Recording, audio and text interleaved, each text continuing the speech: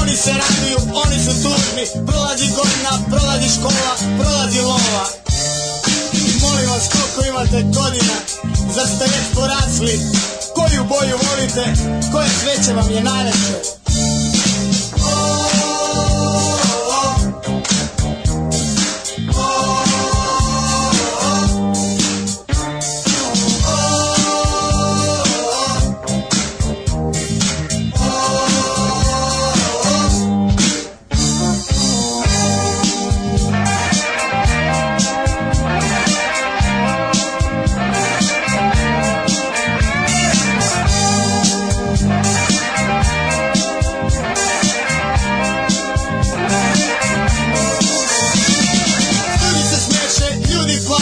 Oni se raduju, oni su tužni. Prolazi godina, prolazi škola, prolazi lova. A šta biste vi pisali kad ne biste znali? Tralala, tralala, tralala, tralala.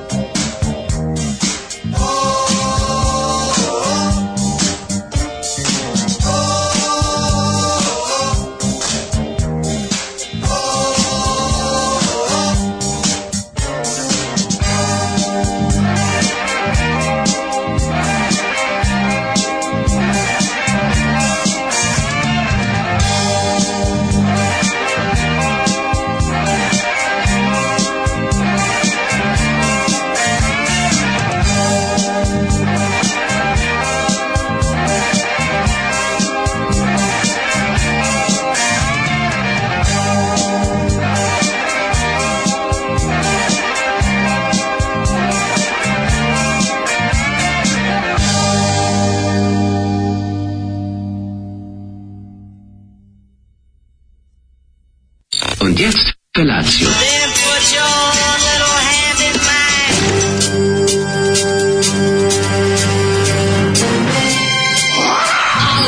Grupa rozvojenih mladića trči po studenom vazduhu pre zore. Alarm! Ima da kane, nema problema.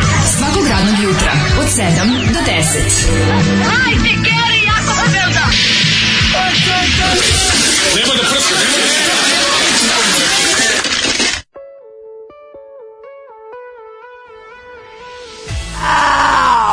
Jel neko uspio da uhvati tok misli ovog proto-repera? Kako je teško, da, ovo je kao neki veličina na onoga nekog Marcela, Grandmaster Flash koji je odrastao kome su sklonili talent.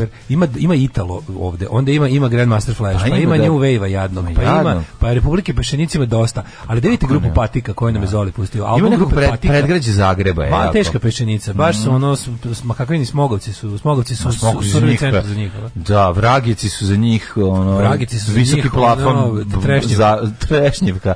Ovo je više, znaš ti šta je? Trešnjevka, centar Zagreba nije. Da vidiš grupu Patika. Krenulo mi kao papiga isto, još jedni ekskluzivci Suzi rekao. Daj mi brdo piva dok je glava živa. Majko mila, ali ne, kako dobro, on kao on je napravio pesmu. Kako treća liga? Treća liga odlična, bre. Jako volim. Kako je lepo kad ti to postoje. Kako je dobro što je ovo postoje. Znaš si grupu Patika? Znaš si zajednički koncert? Grupe Mrlja iz Knjaževca i grupa Patika, njihov gosti dolaze iz Niša. Grupa Patika garant vedrila i oblačila, žarila i palila, tako neko ono terasa, leti kao, znaš, oni su kao tezgaroši, imaju bendi, nastupaju u tako nekom ono trogiru, razumeš, onako smešta radničko odmaralište Jugo porcelana iz Smedereva u Trogiru. Kapiraš, ono? Prelepo nešto. Dobro, jako dobar omot sa šangajkama raspravljaju. Ne znam, jako ima tog nekog. Ne, kao što ti kažeš, Tezga band je pokušao da Tezga band treba napravi autorski album. Ali vidi se šta su pokupili utice. Da, malo ima važi, ali na plaži. Ima Đorđe Morodera, ima i Grandmaster Flasha, ima i svega, mislim, katastrofa. Ova sranje stvari dostigla potpuno nov nivo na muzičko-fekalnoj lestvici, jeste stvarno mnogo sranje. Svaka čast, pokušao sam da ispratim tok misli pevača, i to ima malo i oni su protiv nas, mi smo ovo, oni ti ne dozvoljavaju, ali sve je jako čudno. Kao malo edgy. Znači, pa kao edgy, ono da, šta je malo edgy? Malo je onako što se kaže, jel, ima i on malo, kako znam, a šta mu ne dozvoljavaju? Znaš, kao ima cinični pogled. Znaš, malo je, znaš kao, koji su njegovi problemi? Čekam da mi komisija odobri da zastaklim terasu da proširim. Da gurnem fotokopir mašinu u biciklanu. Žena mi je trudna. Da. Čekaj, ono, i problematičan je, ono, edgy. Mislim, ono, mislim, mlad buntvan samoupravljač. Ne, baš mu ono da mu je ono starije. Ne, mlad, uvijek si se bunio nešto. Da mu neki partizan, ono, old school kaže, ono, evo ga, kontraš. Evo ga, ovaj, kontraš. Znam ja takve. Kako grupa, da. Prijavit ću vas sve, majko. Ću vas prijaviti. Grupa Patika, dame i gospodo. Za dobar početak jednog četvrtka. Kako je to? To je četvrtak, kako je to za ne bila? Boga mi za takve stvari, ja mislim da mogu ići na razgovor. Pa nije mogu. Ne znam. Bre, ovo je baš teški. Ovo ti je onako rubrika TRN u, tako reći, nezvaničnim novostima. Kopriva u Đorđe Fischer, rubrika Koprive u Dnevniku. Tako reći nezvanično, tako reći, evo molim te da ovo tu pored ruke što ti stoji, to je to. Ovo, da, to jeste. Daj, odvalite ja random prijatelju. Hajmo. Za dobro jutro aforizam, pa da počnemo. Drug vedri i oblači, a nama nikako da svane. Pičku. Koliko je ovo jadno. A čekaj, kako on je ovo? Ja svaki put kad ti pričaš ovo pomislim, on je ovo smislio, njemu ruka zaista krenula da napiše. Što ti Minimaxu napisao predgovor? Ja sam čitao predgovor? Ne. Pa na Minimaxu radio predgovor. On je slao za tup. Au jebem ti. On je slao za tup i bio popularan na tup. Oni ljudi koji su slali tebi. Slušaj tekst Minimaxa o njegovom. Jesi baš ispisao? Pa nešto kao predgovor Minova. Ne, baš ima kao pisao. Da, pisao mi. Pisci aforizama su obično loši pisci predgovora. Znači, ovo je jedan loš predgovor. Uostalom, bolje loš predgovor nego loša knjiga. Dobrim knjigama predgovori nisu neophodni. Ovo je manje više dobra knjiga. Znači, čitate još jedan nepotreban predgovor. Mila. Saša Jović pa nije pročitao. Znači, Minimax nije pročitao ni jedan. Ali njega zna njegove aforizme, čita mu je 400. Ali Matori nije pročitao ni jedan aforizam. Čitao mu je aforizme u emisiji redovno. Da. Aha. Kaže, za ovu knjigu G. Jovičić najvjerovatnije neće dobiti Nobelovu nagradu. Njemu će najveća nagrada biti ako neko od vas dobije priliku da citira neki od njegovih aforizama. I ovo jeste najveća nagrada za njega. On ne zna kako njegov delo dobrih opštih mesta Milano Nić napisao na svakom času. Kako se zove lik, autor knjige? Saša Jovičić X. Nemoj, sad će da otkriš za neka teška priča, onda ja više neću moći da čitam. Pusti me ovako da ja mogu lepo da nastavim da negujem njegovu knjigu do sledeće dobre knjige aforizama, što obskurnije. Sledeće je Pljačkava materina, imam kod kuće, dopašiti se. Aforizam dana, matori, moram ti kažem da je ovo jako dobro. Evo ga, aforizam dana, drugu nagradu dobio Saša čekaj, molim, stani, stop everything. On nije prešao, kako se zove, u Srbiju. Jel živi u Vukovaru. Evo, iz 2014. To, bravo, vratio sam nas, dobio obnovu. Dodala nagrada 8. međunarodnog festivala humora i satire Milovan Ilić Milimax.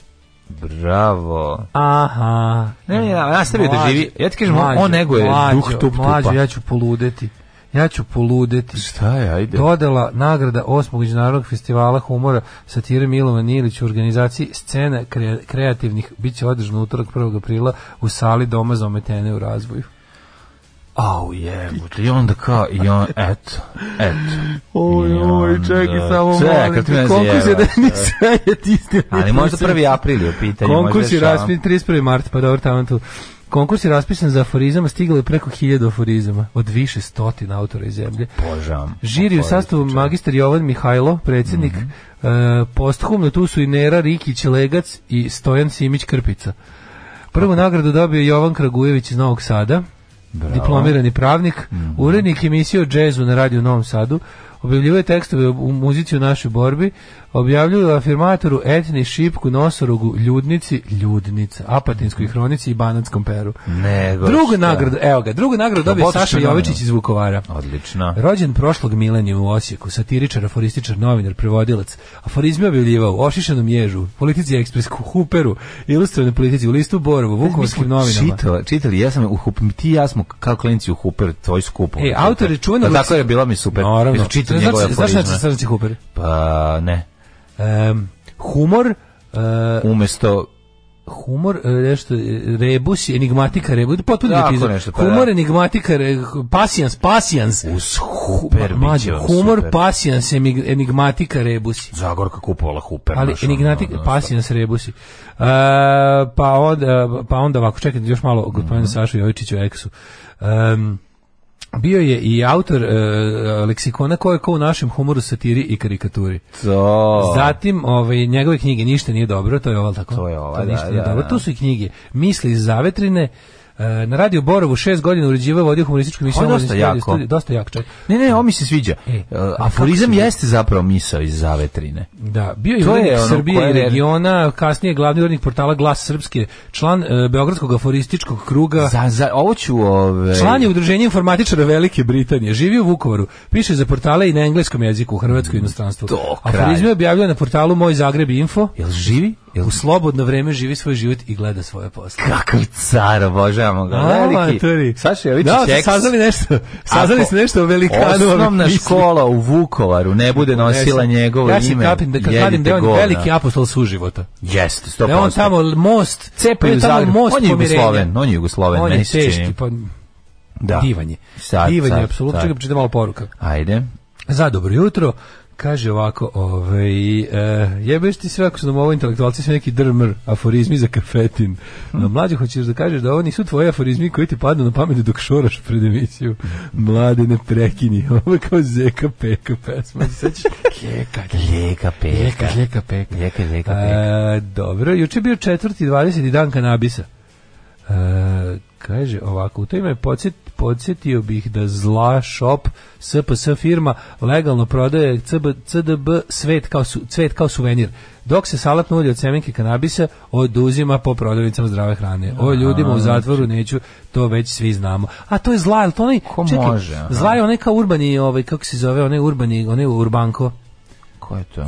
Ja mislim da je to muž od ide prestrane, mega urbani lik, ja mislim da je iz neke bogate espensovske familije. Čini mi se, ne bi da grešim dušu. Ne znam čija. Čekaj, za njim, on je bio gost bre kod ovog... Muž od ide prester bio gost kod Galeba. Ne znam. Ili jeste? Ne, možda od neke druge. A nemam pojma. Od neke druge beogradske devojke. Dobro, ajde, prester nije Beograđanka, ali ajde, udete, živi u Beogradu. Patiku kao diskenju Grandmaster Flash u to i na nekom random pustinjskom festivalu u Americi. Jeste bio, sam ja to dobro skontao da mu je bio gost. Ne znam. Volim Zolija, volim vas, čak i tebe dale. Radio od rane zore čistio neke prostorije, sad pljugica, kisela kafica, kumara dolazi. Popijene jutarnje terapije, život je lijep, evo i suncac, smok, kaže njaže. Pozdrav za ženjaže, Kaže njaže, kaže, propustio sam temu ovih dana, lik s lažnom diplomom u javnom preduzeću koji izjavio da diploma nije lažna jer mu je poklon od pokojnog oca. Amatori. Kaže, jeste, bio je muž gost kod Galeba. Jeste, pa to je taj, ja za njega mislim. To je Zla Shop, mislim, to je to je preurban za mene. Urban look jedan. Da. Preurban. Urbanli Buhamendov, da. Urbanli Gurban Gule, da. Gurban Gule. Kaže, ja sam pričala kad sam bila u NS Gasu da promenim ugovor. Žive duše, nema kurca, ne rade, ali mi je nekoliko puta napomenuto kako je problem što sam došla nenajavljena. Ali eto, učinit će mi. Dovoljno dugo sam se zadržala da shvatim iz priče dok su se drugi kolege muvao po hodniku i kancelariji, ostalih nema nigde da kuvaju gulaš za ručak. Bila sam siguran kad je rekao biće gotovo u 1, ali nema ko da napravi salatu. 100%, oni svaki dan se kuva neko dobro ždranje, razumeš? Kako je dobro. Kaže, ženjene poruke prepoznam na prvu riječ. Dobro jutro, drugari, kaže Marija iz Njemačke. Kako ne? Kaže ovako, ja sam mislio da sam jesenas napravio pičva iz ulici zato što sam glup i nepromišljen, u stvari je to zato što sam večito izdrdan i nervno prenedražen. Hvala ti Daška, ali sad mi je lakše. Kako se zovu Hrvati koji još nisu otišli da žive u inostranstvu? Kako tako? Pa Ostaše. Kako ne znam što je bio šal? Kako je to već bila šala? Zaboravio sam. Neko ima tu šalu. Da. Dobro vam jutro, 7:40 je. Jako je vedno kako sam dobro počeo dan, mlađe. Ustao 10 minuta ranije. Ja sam odradio. Šta? Odradio kako se zove, napravio sebi doručak ove bratwurste i sauerkraut, ispržio sa svežom lebarikom, čaša soka od ceđene pomorandže. A ja ćeš se usrati. Ćeš kenjati ovde. Ma kakve. Kako nisi jogurt uzeo na sve to? Ne. Ceđenu pomorandžu na to. Kako je dobro bilo, uz ono malo i zdravlje da dodamo. Uz one bratwurste iz Bavarske, one Röslein. Da, što dobili na poklon. Mlađu što je dobro, kad sam, znaš kako sam dobro ispržio. Nemački je. Nasitno sam. Nemački si doručkovao. Prvo sam na maslinovom ulju propržio naseckane kule. Na maslinovom ulju propržio. Na masti. Propržio kako se zove malo kulena. Pa na to tresno kupsa. Ma ti si jedan Stevo Karapandža. Sa onim ozbiljnim, zato predviđenim senfom. Ti si Jamie Karapandža i Stevo Oliver. Lijepe, svježe kifle. Ti si kupio kifle? Pa sinoć pa. Ali tvojih 5 minuta koje si uz? Ne, sveže, ali sam zatvorio kako se zove, u najlon kesu. Znači razmekanale se. Neka, dobre su. Nisu bile hrošt. A nisu hrošt. A dobro, nema veze. Nego meni ko da kuva. Sad sam ja ti da uzmem da zanovetam, da uzmem tvoju ulogu. Bilo je potpuno savršeno. I onda sam stao na moje trotine, dojezdio, napravio ladnu pičku materinu, nervira. I onda najlepše od svega došao Mlađa i mi pridrži vrata. Pa ne mislim, život je... Male stvari, život čine male stvari. Sreli smo se, to je jedno mesec kad se Mlađa i ja sretnemo. I onda mi pridrži, nema ništa lepše kad neko pridrži vrata. Pa kad vrata 400 kila, a ti ulaziš... I naša vrata imaju prag. Izaći s biciklom preko tog metalnog praga i držati istovremeno preteška vrata, baš su dveri. I plus imaju, to su baš dveri. Plus imaju onu oprugu, jebote, kao da su on vrata od zatvora. Kao da izlaziš iz centralnog zatvora, kad izlaziš iz našeg ulaza. Znaš da dete, ne može do 5. osnovne da otvori sam ta vrata. Pa ja mislim ne može da izađe iz zgrade, toliko je teško da se otvori. Nego, ćemo slušati malo muzike. Da, danas DJ Dale za velike male. Počinjemo sa... Apoptigma Berserk. Apoptigma Berserk. Apoptigma Berserk. Ja inače sam upao u deep net humora i satire aforizma. Naravno. Naprimjer, da li znaš da je Saša Jovičić eks iz Vukovara zapažen bio i na festivalu humora i satire u Temišvaru 2016. I to bio ozbiljan festival. Ozbiljan. To je onako jedan etablirani festival gde je cijela ekipa tabla. A mogu ti počitam nešto iz azbučnika srpskog aforizma koji je uređivao gospodin. Pa onda mislim mnogo. Ne, aforizam je jedna potpuno nevjerojatna stvar u kojoj se treba često vraćati. Kaže, veliki zbornik aforizama i epigrama na više od 420 strana. Radomir Puteniković i Saša Jovičić, ex iz Hrvatske. Bogovi. Prejaki. Bogovi, mora doći aforističar da mu se popravi auto. Pa molim te. To je baš mora doći aforističar da se popravi auto. Ja tako gnjavim ljudi gledaju elektrolacije, bukvalno vučem za rukav. Ba i treba. Nemaš da vučim milion pregleda. Taj dobar. Svojim mouth to mouth. Važan si, dale. Taj dobar. Mouth to mouth gnjavljanjem. Moramo približiti elektrolacija narodu više. Ono je, znači, što savršeno. Jer to je ipak jedna od najzapaženijih uloga od Kemarovojih. Beogradski urban look je nešto posebno. Jel volite urbani brend Dečko Tazar? Kako ne, mi smo Tazarevi. Kako ne. Ali ne može naš mađarskih pički da obuhvati to. To je. Nikad mi nećemo razumjeti zla i Dečka Tazara. Slabo ne kako da objasnim, znači ne mogu ja kad ja vidim to ja nekako ja sam odmah odrastao u mužlji. Ja ne mogu. Kako vidim Dečka Tazara? Osjetim da sam iz Negotina. Eto, ne mogu. Počnem da osjetim da sam iz Vranja. Ne mogu da. Kad vidim preurbano mi je. Kad vidim Dečka Tazara, jednostavno osjetim da sam iz Vranja i pojavi mi se Vranje u krštenici samo od sebe. Samo mi se menja u pasošu, mesto rođenja. Da, sve. Samo se promeni mesto rođenja. A jel čekaj, imam pitanje, jel novosadska verzija toga ono što sam misli da se čita gluve po gradu, a u stvari je glave. Si vidio gluve po gradu? GL pa kao V ćirilicom, pa nešto gluve, glave. To je isto neki kao brend tako. Ne. Kako ne znaš? Jako si se isključio mlađe iz života urbane neprestonice. Jebi, šta da ti kažem? Izvinjam se. Hoćemo malo Čotrića.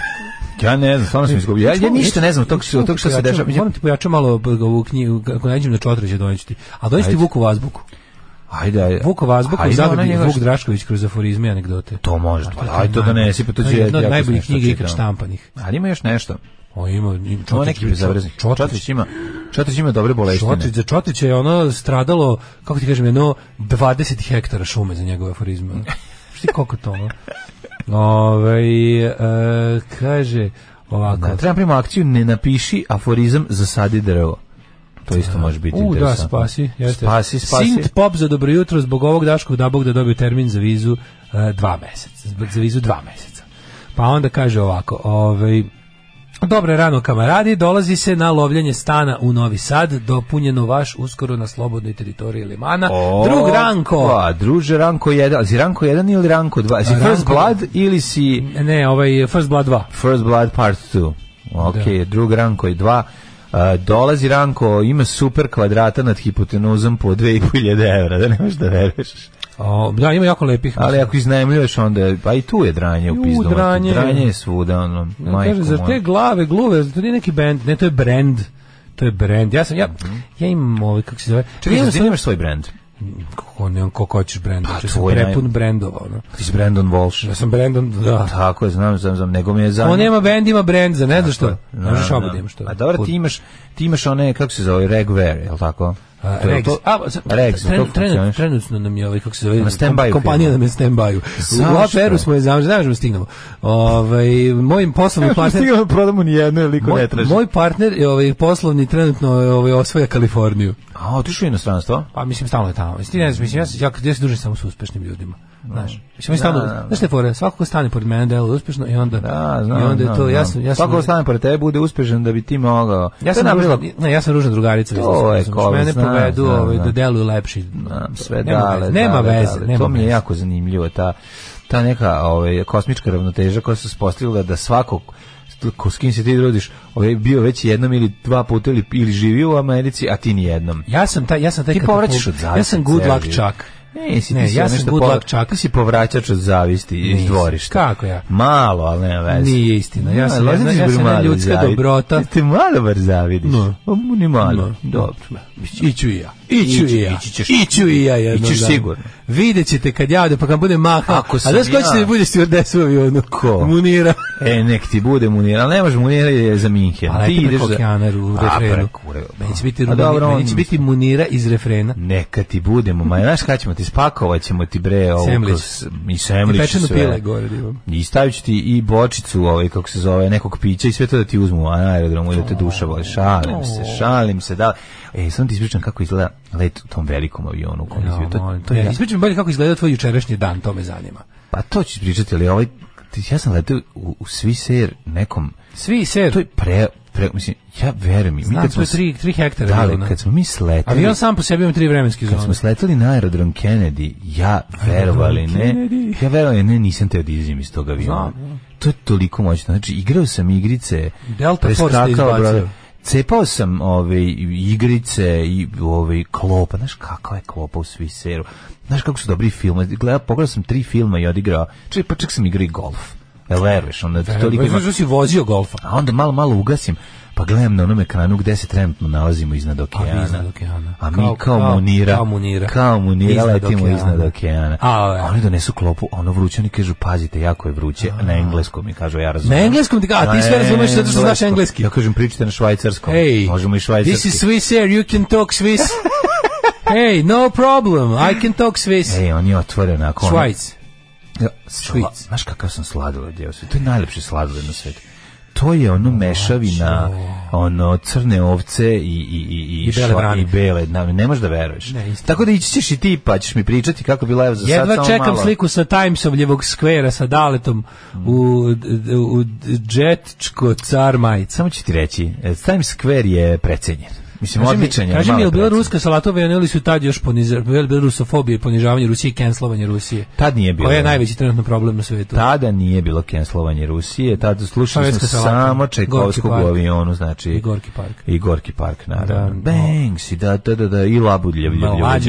Samo ti kažem, drug Čorma je udomljen. Jel otišao? Znaš kako je, otišao je. Loving home of lovely Ksenija.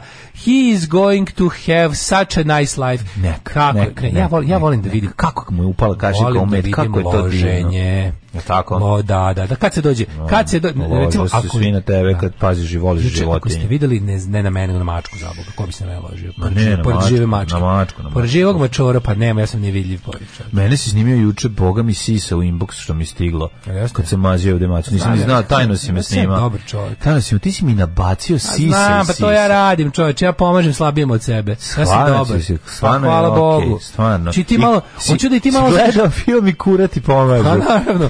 Hoću da ti i kurati pomažu kuratima. Hoću da ti kažem da je ja mislim, znaš, malo da vidiš taj moj lifestyle, razumeš? Ne, jako. Sad ja znam da lifestyle. Sad je shvatam zašto ti voliš životinje, zašto glumiš da voliš životinje. Zato što jesam životinje. Ne, to je jako dobro, kao vidi ga kakav je sa mačkom, kakve sam komentare dobijao. Znam, vidi kako mazi macu, trebalo bi, ako sam ja dobro odradio. Čoravi, dođi da mi ono mačku.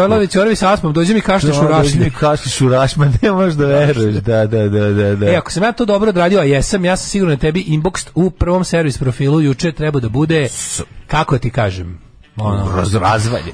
Znači ja od planine, masivi. Ma da li, ja ne mogu da verujem da je to uopšte toliko sisa postoji, znači da to koliko sam ja dobio. Ti kažem, to je taj, tako da došao taj neki moj život. Uvek me slika i do gnjavi mačora malo. Znam ja šta bi. I kači, zato što je to jako popularno. Zato što to je bila SP ontanost. Jeste, da, ne, ti si kralj u domu, imaš oko za to. Zato što sam ja dobar, razumeš, ja tebe slikam da ispadneš faca, a ti mene uvek da ispadnem čovek koji je na umoru. To je prvi put da si ti mene slikao kako je, uvek me ovdje slikaš da izgledam kao ono, da upravo sam izbačen iz grupe Balkan. Ja ovdje ne smijem da zaspim, kad idu dve duže pesme, zato što ćeš ti da me uslikaš kao Vlašku Dać. Nije tačno, slikao sam te. A jebi, pošto ti zato što spavaš tako, jebi, kao telesina, ali nije tačno. Lepo sam te. Nije nego ovaj kauč pravi Vlaško, ono sve. Kauč stvarno pomana tebe. Kauč je pomana, nije do tebe. Ovaj kauč je baš, ono, baš je spuštač piše u svakom periodu. Niko živi nije lepo ispod na ovom kauču. Ali mač je toliko slatko, tako da otišao je u prave ruke. Što kad dobro, mislim, ti znaš da ja kad udomljujem mačku... Da smo neki forme ideale staviti i da ta maca bila na formu lana, vjerojatno bi me Ida Prester zvala. A ne može njoj mačka. Ne može njoj, ma ona nek kup. Ne za macu, nego da mi kaže da sam frajer, da sam dečko zar. Čuo sam da ljudi kupuju mačke. Molim. To bi se išlo u zatvor kod mene. A znaš zašto to rade, bre? Zašto prave ove... A od mačih creva prave reket. Moguće. Ja drugi razlog ne vidim. Nema drugog razloga. Odgajivačica mačaka, ja kad sam to čuo, to je bilo bi... Dobro, kupuju neke ruske mačke i tako, neke markirane. Morate svi u zatvor. Ma da, okej. Morate svi u zatvor. Vi što prodajete malo više, vi što kupujete malo manje, odgajivačica će biti zatvorena i unutra sada u odgajivačici... Ne kupuju u domi, stvarno. Sve sam to smislio. Ne kupuju u domi. Da pas bez vlasnika ne postoji. Tako je, i mačka. Da. Upadnem u ovu odgajivačicu mačaka, pod miškom nosim 4 žuta ova ulična guzitelja što imaju jaja do poda i kažem razvodnjavaj krv. Tako je, ne. Znači, ove tu debile, ove inbrede, samo zatvorim kod tih finih mačaka gospođa, potvaram sve kaveze, ubacim jednog bez uveta, jednog bez oka, jednog sa brkovima, koji... Jednog bez jaja da samo gleda. Nikog bez jaja, svi imaju jaja do poda, kako? Kad završim... Neće bi prići ni jedna mačka bez jaja. Po ovom kraju ima tih bandita koliko hoćeš. Znam, neće da dođe kod tebe. Hoću kad otvorim ova vrata da sve smrdi na mošus. Neka bude. Hoću da ovde za 6 nedelja se čuje mjauk najgorih kontejneraša. Tako je, hoću da od prelepe velike ruske mačke napravimo malog jebojeda limanskog. Tako bi prošla odgajivačica mačaka, a naravno vlasnici na robiju dugogodišnji. A dobro, nije to baš tako, ali tako je. Ljudi vole da imaju rase pasa životinja iz toga zato što misle da time biraju i karakter životinje. A svi znamo da kakav je pas vlasnik, takav je i pas. To je staro opštine. Juče sam bio u Neće, to je jako dobra epizoda državnog posla opštine. Juče sam s Djugom majkom bio u Merkatoru da pičimo igrice, in the arcade smo bili. Šta ima u Merkatoru? Nešto dobro, Merkator ima arcades, gde? Jako dobro, možeš da vodiš decu go. Blender se zove. Gde se nalazi? To je neki, da li to drži neki burazir od naše Anje Martinoli. Ozbiljno. Da, i kako se zove? U Merkatoru u Novom Sadu. Gore u Merkatoru na zadnjem spratu imaš jako dobro arcade, kao američku. Ili ima možda i neki fliper? Nema fliper, ali imaš za klince više. Imaš jako dobre pucačine.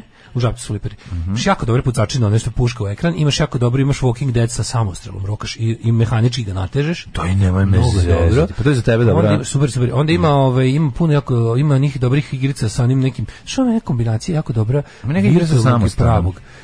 Tipa gađaš pravom gumenom loptom, gađaš ekran na kom su kao stvari koje razbijaš. Što je dobro nekako. Mislim, za nas prostake je to super. I juče sam Mlađo, verovao ili ne. Si osvojio nešto. Sve za dobru svrhu. Kažem, i kad bacaš, kada dobro igraš, onda ti iz automata izlazi kuponi s kojima posle možda vratiš pare. Ako dobro igraš, ako dobro igraš i faktički igraš besplatno. Jako je dobro. Mislim, treba da budeš jako dobar, i onda vraćaš, dobiješ one tikets i onda njih vraćaš na blagajnu i dobiš kao, ako sakupiš ne znam koliko tikets, dobiješ neku lovu. A dobiš kao zamenu. Da, dobra fora. Kao zamena. Možda dobiš lovu, možda ponovo igraš. Stvarno? Da, dobra je fora, mogu ti reći.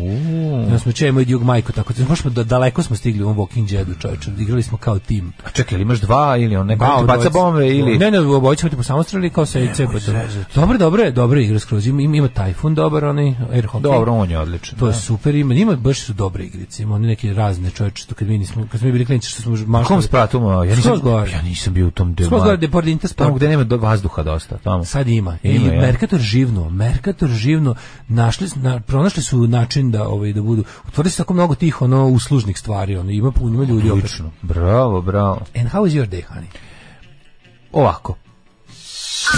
Imamo i zeca, pufnatog. Kupili smo u Niš. Od 7 do 10. Alarm sa Daškom i Mlađom.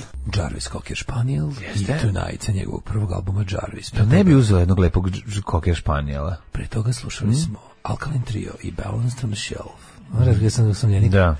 Znaš šta sam pre neki dan video? Meni se sviđaju kokeri, ali mi se ne sviđa njihova narav. Pre neki dan neko okačio na ovaj Instagram kadar iz serije Midnight Caller. Se sećaš? Sećam se Midnight Callera. My name is Jack Hillian, this is KJCM, Good Night America, wherever you are. Da, znam, sećam se Midnight Callera. Nisam volao tu seriju. Nisam volao. Ja sam volao, kako je to trash, majko mila. On je kao, se sećaš premisije te serije? On je NYPD detektiv koji je greškom ustrelio svog partnera u nekom slučaju i onda dao otkaz, odo se alkoholizmu, a onda se otreznio i kao počeo da vodi noći program na radio. Čekaj, poginuo mu ovaj... Da, kao bio je accident, kao baš je bio lako, ali nije kao baš je nesrećni slučaj bio, da li bio rikošet, ja ne mogu se setim. Uglavnom kao partner. Poginuo partner? Da, poginuo i onda, a bio je, he was a damn good detective. Ne, to je tako dobro. Materi, to je za američku... Materi, to je izdržalo 61 epizodu. 61 epizoda. 61 epizoda toga snimio. Šta ti imalo se cedi, majko moja? Kako mi najgore? A Gran on rešava slučajeve kad čuje glasu. Da. On dešava kad se neko javi. Kao on kombinuje svoje stare dva posle. Ponovo mi se kao ukrštaju putevi sa starim kolegama koji ga kao ne vole.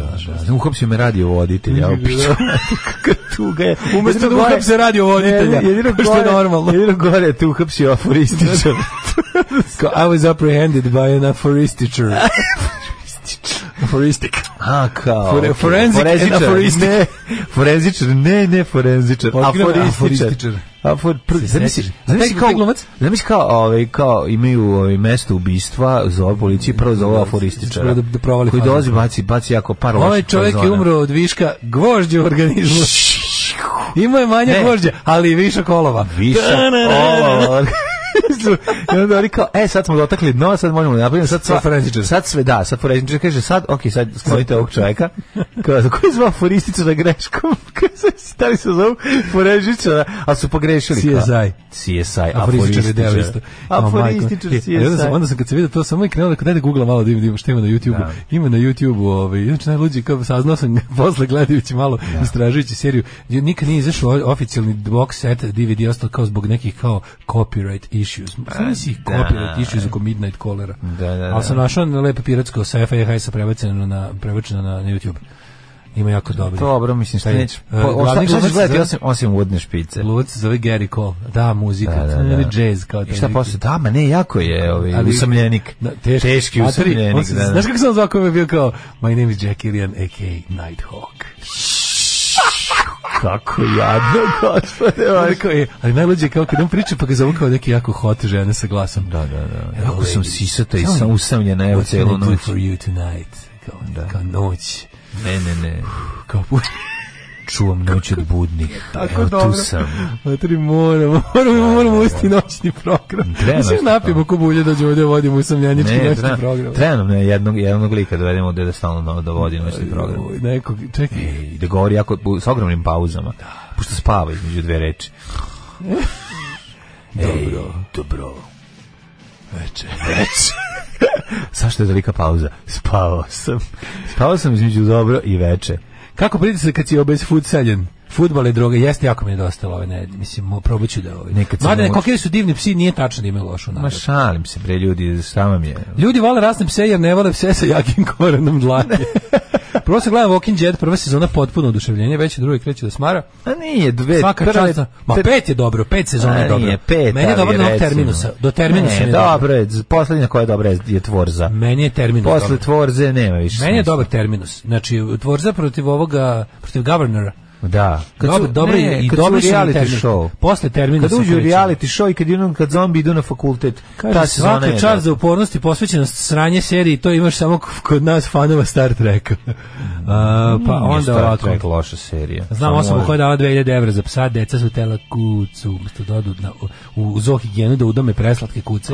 Jebo, to stvarno deca bi uzeli, deca tako isti penis, ono kojeg će uzeti. Znači, odvedite ih, ono uzeti prvo koji da trži do njih. Meni je to bila dobra serija, dugo posle toga sam mislio da sve u čemu glumi taj lik mora biti dobar. Taj lik se zove Gary Cole. Gary Cole se zove taj glumac.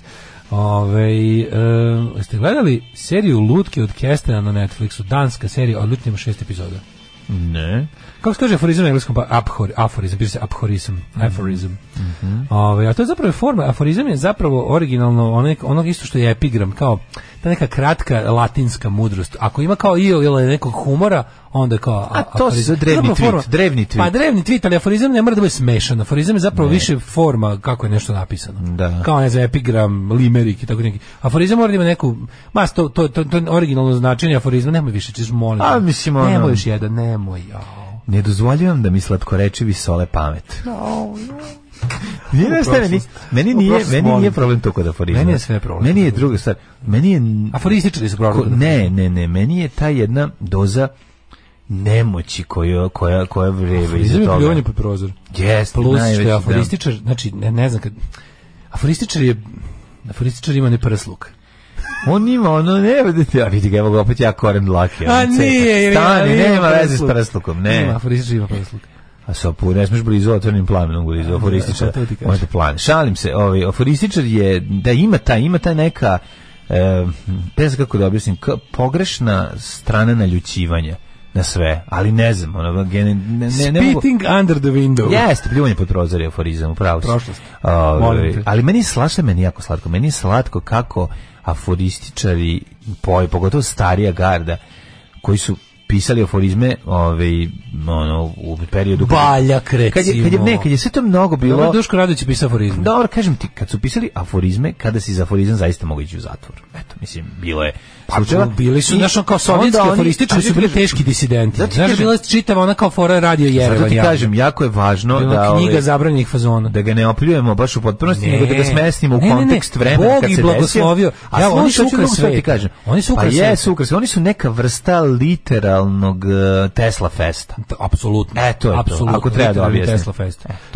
Znaš ko je, kad bi imao skup Tesla fest pronalazača i skup aforističara, to je presek toga je ogroman. Presek toga je ogroman. Jeste, upravo si, da poklapanje, dosta poklapanja. Let's go. Čekaj, izvini samo, ja se izvinjam, ja sam sve ovo zapravo pričao da bi za to vreme našao moj džingl, kako nisam.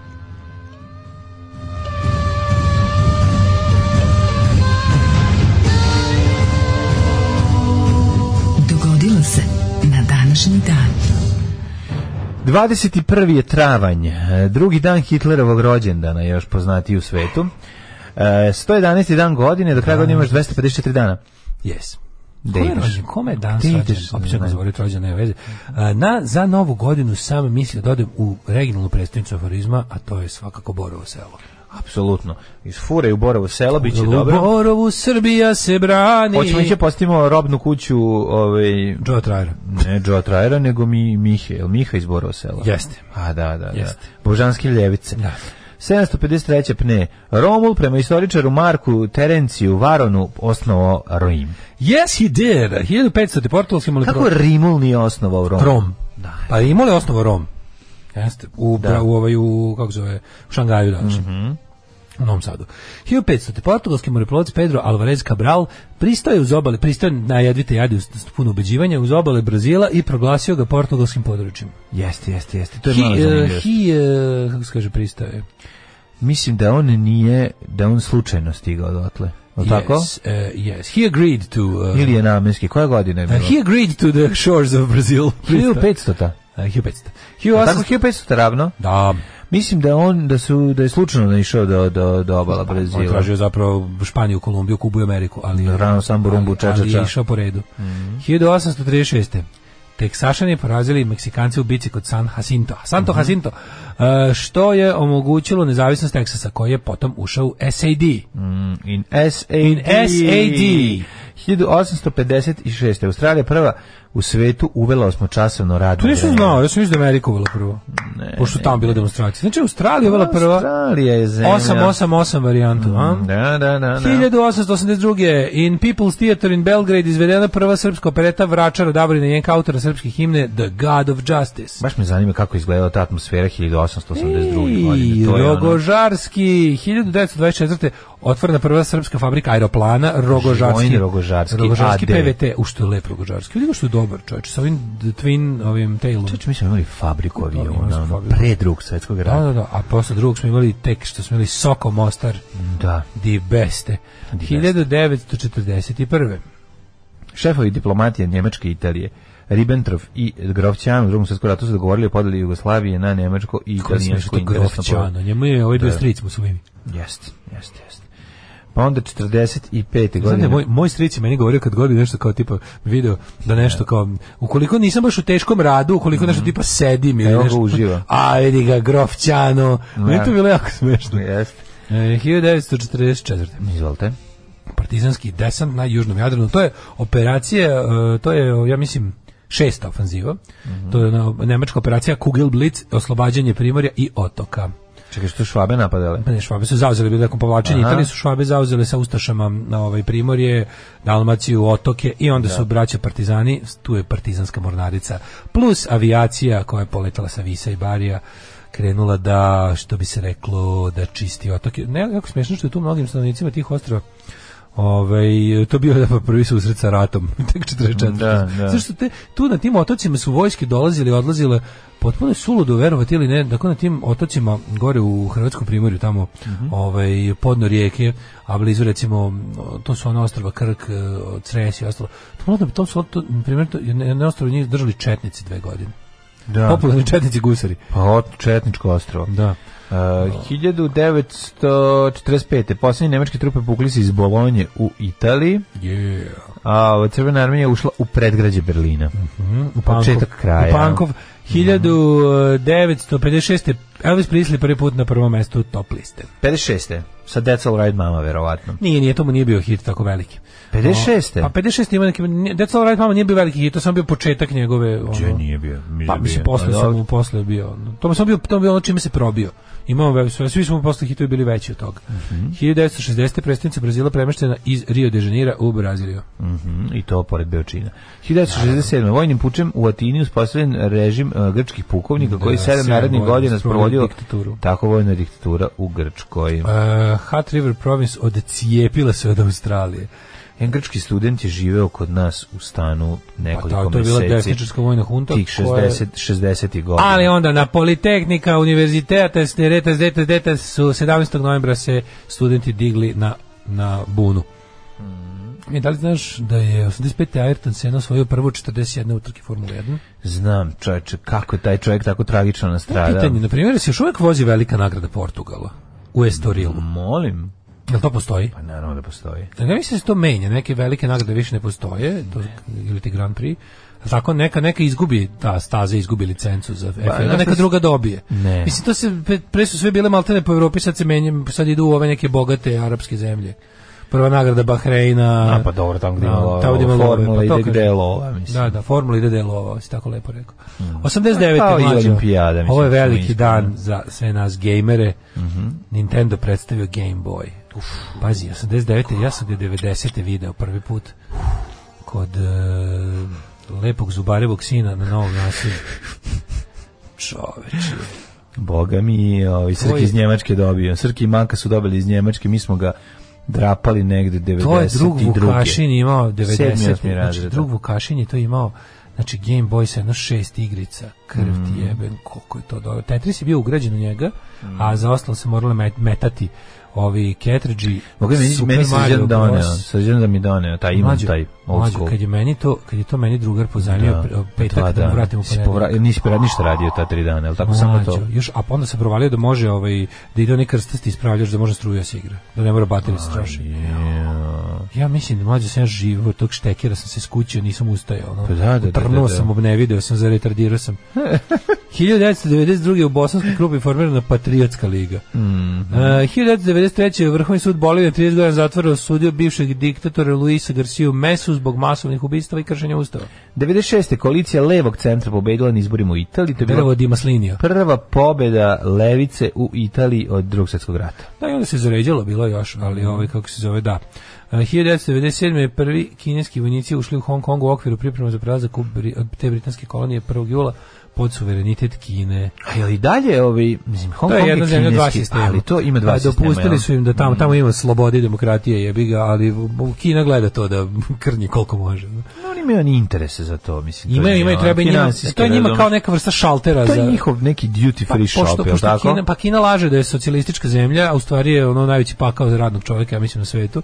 I preko Hong Konga koji je neka vrsta kao outlet shopa. Pa to. Zapravo, mislim, ne postoji zemlja sa više. Malo Pandorf to.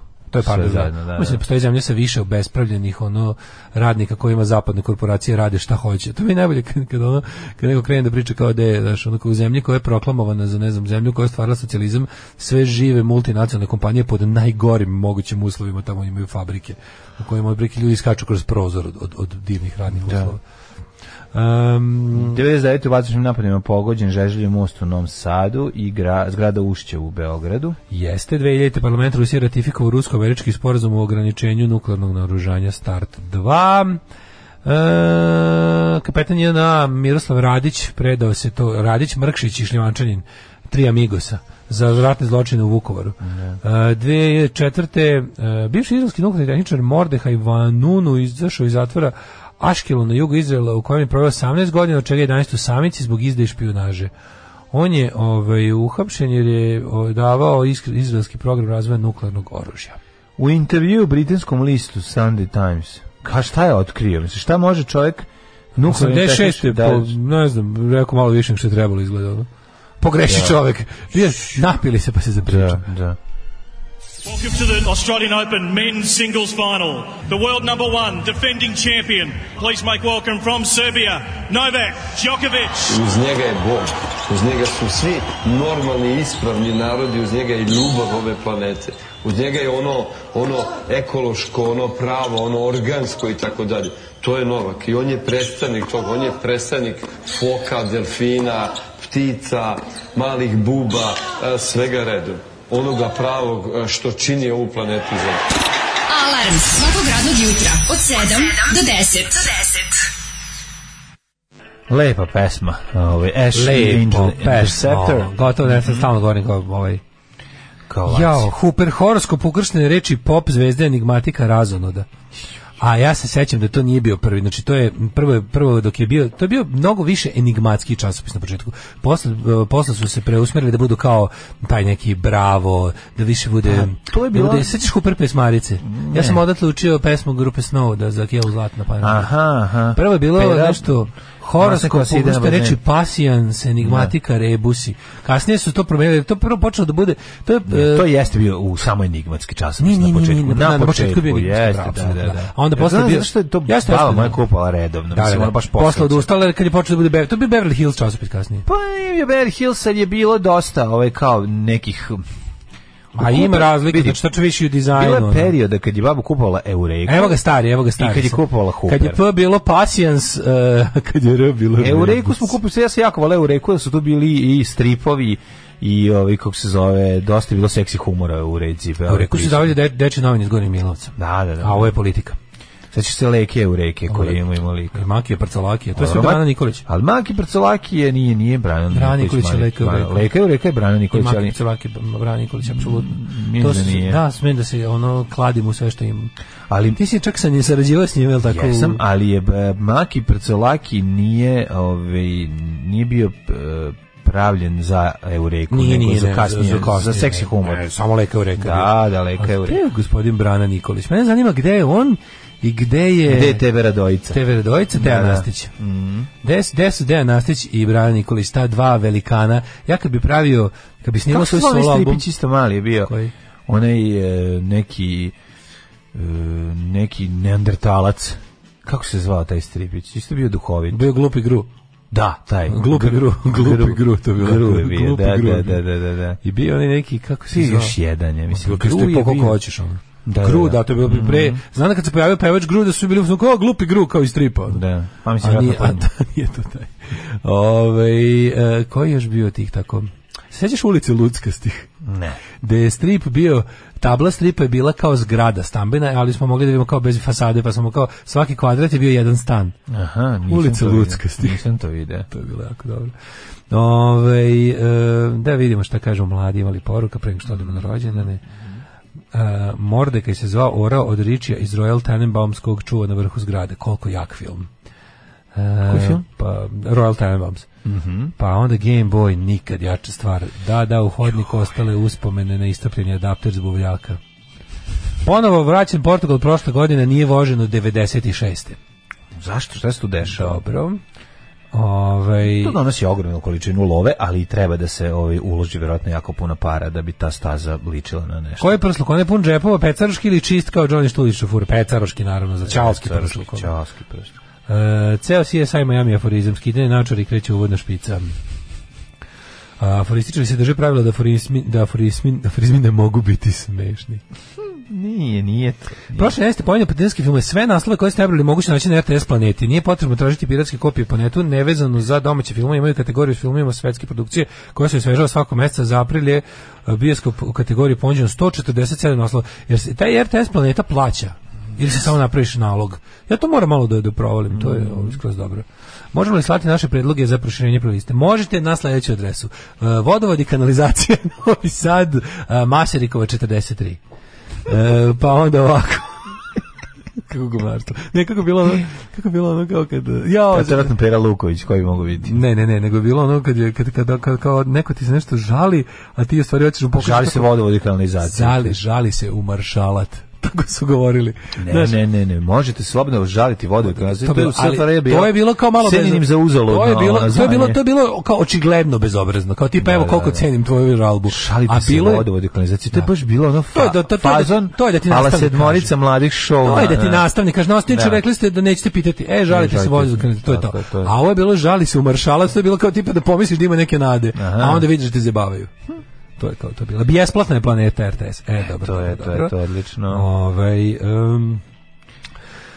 Kaže, živim za taj dan, na taj dan će doći kada prvi servis će početi da se emituje na RTS-u. Pa ja se nadam. I Mlađa kao ceo i potpun firme bude pozvat na onom Balkanskom ulicom emisijom i tada će u premontaži ona Peternik pitati Mlađu u prošlosti, on će reći pa ja sam to nije Balkanskom ulicom radio voditelj. Ona kaže stvarno, pa nisam znala, morat ćemo iskoristiti segment iz nekog podcasta za emisiju. Pa da, ali ne, pogrešili ste Balkanskom ulicom i Balkanskom ulicom, a ovo je živjeti kao sav nenormalan svet Tanja Peternik. To su dve različite stvari. Pa jedna je dobra, druga je loša emisija, tako da jako je važno da napravimo razliku. Obe su loše, s tim su jedna nepodnošljiva. Nisu loše, živjeti kao sav svet zavisi od sagovornika ima jako dobrih, a ono što god je dovela u Balkansku ulicu nije bilo dobro, mislim, tako da nemoj zebavati. Sad moramo praviti malo i razlike. Pa, kažem, ovo su loše, s tim što je nepodnošljivo.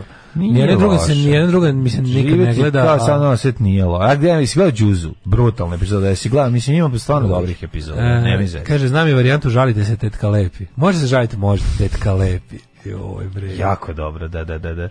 Ne, možete vidjeti se organizujete. Jako smiješno što je jedan mog drugara Keva se zvala Lepša, pa da, pa Teta Lepša. Teta Lepša, pa da. To je bilo nešto najsmešnije na svetu. Da. Teta Lepša. Teta Lepša, da, to kako neću znati. Imali smo to u porodici. Da vidimo mi kome je rođendan danas. Recimo Ulrichu von Hutenu. Staro pitanje od koga je lepša. Da, lepša od koga, da. Pa to je ko Daniela bila bitanje. Rođen naci godine 1488. Ulrich von Huten, nemački humanist te pjesnik. A Ludovico Caraci 1555. Tako, Charlotte Bronte. Da za njegov sva njegova umetnička dela zajedno se zovu Caračina. Naravno. Njegov opus magnum. Anus magnum. 1816. rođena Charlotte Bronte, britanska književnica. Anus magnus. Ja, čuveni. 1828. Mlađo. I Polit Ten. Da, iz Skandinavke. Tako je, čuveni francuski teoretičar, umetnik i istoričar. Maximilian Karl Emil Weber. Bog tebo, kakav 50% Hitler, 50% David Bowie. Tako je. Pogledaj, kako moguće čovjek bude u isto vrijeme Hitler i David Bowie? Sudija Weberu, samo ću ti to reći. Ali i Polit Ten, kako smo volili njega da upišemo više nego rockera kokera. Kako ne. 1870. rođen Edwin S. Porter, američki pronalač i filmski režiser. Ante Šercer, hrvatski liječnik. Više si volao to nego Vitorinu da upišeš. Volao sam i Reomiro Stepen. Reomiro sam ubio. To prvo popuniš i onda staneš. Pa naravno. Onda ništa. Onda se čeka Zagor kada dođe da završi. Tako kreteni rešavaš kad je prvo te po jedno, dva slova i onda... Neću zaboraviti kako sam ja bio jadan. Znači, moj pokušaj u 8 i Bukovca da rešim Fordaljku. Konji, dva slova. Ništa nisam. O, da, Frođaka. Što Frođaka, bre, nego... Govorio moj komšija Frođaka. Fordaljka, da nije dobro ni prošli. Znači, nije jako teško. Pazi, nešto to bilo teško. Što nisam razumeo. Pa taj neki znači, kod je i lično, vabiti lemljenim kalajem. Ne znam. Prezajebana je bila. Znači, bila je teža od kviskoteke 20 puta. Da, Fordaljka je bila najzajebanija. Kao da su Briksi i Krlaža zajedno sklapali. A Jan Bažikim to ubličavao. A Jan Bažik govorio nije dovoljno teško. Daj još. Baš je zajedno. Konji, dva slova. Ne, tri. Pokušaj da nađeš Pokušaj da nađeš Alan Ford sa rešenom Fordaljkom. Tačno. To je ređe nego s nerešenom. Ređe nego naći onaj nego broj 1, da. Kako se konji ovi tri slova? Ima neki faz, ne kažemo akti, pa šta ti mi kažeš? Me uvati, ali ne. Ne razmišljam ja o Laci nikad kategorijama, nemam ja to. Mene ta vrsta humora skroz nekako ne osjećam. Ali umreš od smeha kad čuješ. Da, kad čujem, ali nikad mi ne pada pa napravim takav fazu, nikad. Jebik, začekaš koju godinu, tek si napunio 40. Kad dođeš blizu 45, da ću vrebati svako 7 i 8. Već si počeo da se oblačiš kao čovjek koji je odustao od života, još samo malo i doći ćeš i ti u to. Ja mislim da je highly stylish odustajanje od života. Edwin S. Porter, američki pronalazač i filmski režiser. To izgleda kao ruski mafijaš. Tako da to uopšte nije cool. Pa ja sad kad se Srbija okreće od Rusije, ja se okrećem ka Rusiji. Ja sam uvijek stari kontraš. Ante Švercer, hrvatski liječnik. Hrvatski švercer. Anthony Quinn, glumac. Azim Adil El Hakani, glavni poglavar Nakšibendijskog tarikata. Šta sam sad pročitao, ljudi moji, 1922. 1930. Silvana Mangano, italijanska glumica. To je sve u redu, ali pre toga je rođendan. Danas je kraljici rođendan. Ja sigurno će me zvati, moram pogledam sanduče, sigurno su me zvali na ovaj. Na 100 pa jesu, da ti kažeš da ne dođeš. Svi dođu. Ja uvijek ne, mislim ja dođem, ali 1930. Silvana Mangano. Jako lepa žena. 1947. Znaš ko je rođen? Znam, James Newell Osterberg mlađi. Jeste. Da. Also known as Dr. Iggy. Dr. Iggy Pop. Šalimo se, Iggy Pop, jedan od najvećih, najboljih protopunk ličnosti koje su ikad postojale. Znači, ako je neko deda punka, onda je to Iggy Pop. On je deda i baba punka. To je sve, mislim sad. I dalje je deda, boga mi gledao sam. Dede, ali Jennifer Aniston deda. A dobro, šta sad? I dalje, brate, ima one pločice, malo malo se kožica Majko, mila, kakav je. Pa dobro, ništa u prirodi nije kao Iggy Pop. Neverovatan. Inače, on je kao u mladosti imao band Iguans, odatle njemu tako je, odatle njemu taj nadimak. Iggy je iskraćen Iguana. Svirao je bubnjeve pre toga. Znači, a onda naravno Stooges i neverovatna i kasnije i neverovatna solo karijera. Znaš Tadžiba Omerdića? Ne znam Tadžiba Omerdića, ali recimo znam Andy McDowella, da, ona ima tu neku, kako ne znam da objasnim. Ima Andy, nema zezati. Andy, nije ti lepa bila u nijednom filmu. Nikad nije bila lepa. Zašto što ima jak koren dlake? Nema jak koren dlake. A šta ti se baš naprotiv, samo je tako da ne postoji, sve razmazano. Nervirate, sve razmazano. Znaš, nervirate kovađao kosa. Moguće. 1959. rođen Robert Smith. Užasan Evo grupe Cure. Čovek, ono, Andy McDowell ima nešto, sad ću ti pjasniti šta. Nešto iz dvocifrenog autobusa. Nema, što malo i privlači. Nema ni to. Kako nema? Samo mi je tako nekako, ne znam, anemično mi je. Malo miriše. Anemično mi je. Nije ti drugarica izrazila koja malo miriše na loženje? Ne, baš ne. Ništa. Ali meni čak mogu dosta mi je poš, ali ne volim. Cure, da, Robert Smith, baš sam slušao grupu, album grupe Suzy and the Banshees, na kom je on svirao? Meni baš iz Dunav prevoza devojka. Ona? Da. Nije mi prevoz, ne. 1960. Ivan Gudelj, fudbaler, i Ivan fudbaler Gundelj. Ivan Gudelj, moj omiljeni fudbaler posle Pixija. Je to isto što i Gobelja? Nije. 1963. je rođen John Cameron Mitchell, glumac. On je bre Hajdukovi igrač bio povređen, igraju u Francuskoj. Ozbiljna faca bio Ivan Gudelj. Nažalost, teška povreda ga je, bio je jedan od najtalentovanijih fudbalera. 1970. rođen Nicole Sullivan, ćerka Rorija O'Sullivana, vlasnika čuvenog restorana na 5. avenue u New Yorku. Da, ići ćemo. 1972. Da li stari pužar radi za O'Sullivana? Teško da radi stari pužar. 1972. rođen Severina Stari Vučković. pužar uđe u šumu, sačeka da se puže i popne na njega i onda s njima izađe. Severina Vučković, to mi meni, znaš da meni zapravo, mene sramota što ona meni je tako dobra riba, ko što treba da mi bude dobra riba. Na njoj se, stvarno, ljudi onda misle da Kenjam i da izmišljam, razumeš, a stvarno nije. Ne znam šta imaš protiv Severine Vučković. Nego imam malo sam krivicu što se ne ložim ko svi drugi tipovi. Severina kako je starija i kako se starija. Kako sam čuo te neke izjave njene i to sve bolja mi je postala nego kad sam bio mlad. Ne znam, ne razumeš? Još si bio sasvim ne znam kako ti objasnim, imao mi nešto. Na njen video s jahte sam. Nekako je ona ima taj neki zdravu dozu jugonostalgije nosi sa sobom. Pa imala je, boga mi, bila i domoljubna jedno vreme, ne znam što bih rekao. Pa dobro, ali se posle u njenom dijalektičkom razvoju došlo i do kako se zove, ima raznih Severina, ima rana Severina, domoljubna Severina, Severina s jahte, Severina elektronski feminizam, ima sve. Da, upravo si u stvari, ne znam. Severina je pojava. Meni se malo omilila, znaš kad je prestalo da kad su počeli na mene se žene me grde što mi Severina nije dobra riba. Mislim što mi nije tako dobra riba. Ja razumem da ona jeste. Ona je stvar, ali nekako znaš, tu do izraza dolazi moj porničarluk i govnarstvo, da razumeš, kad mi ponude znaš, Severinu i Anu Kokić, ja srce hoće ka Ani Kokić. I ne samo srce. 1109. umro... Ne srce. Da, ne srce. 1109. umro Anselmo Cancerberiski. Mislim, bolje je riba Severina od Ane Kokić, nemoj me zebavati. Pa meni nije i sramota. Tebi nije izvinjavam se još jednom. Pa sad ću ti reći zašto tebi nije. Zato što nemaš Instagram Severine, nego imaš Instagram Ane Kokić. Imam jedan i drugi.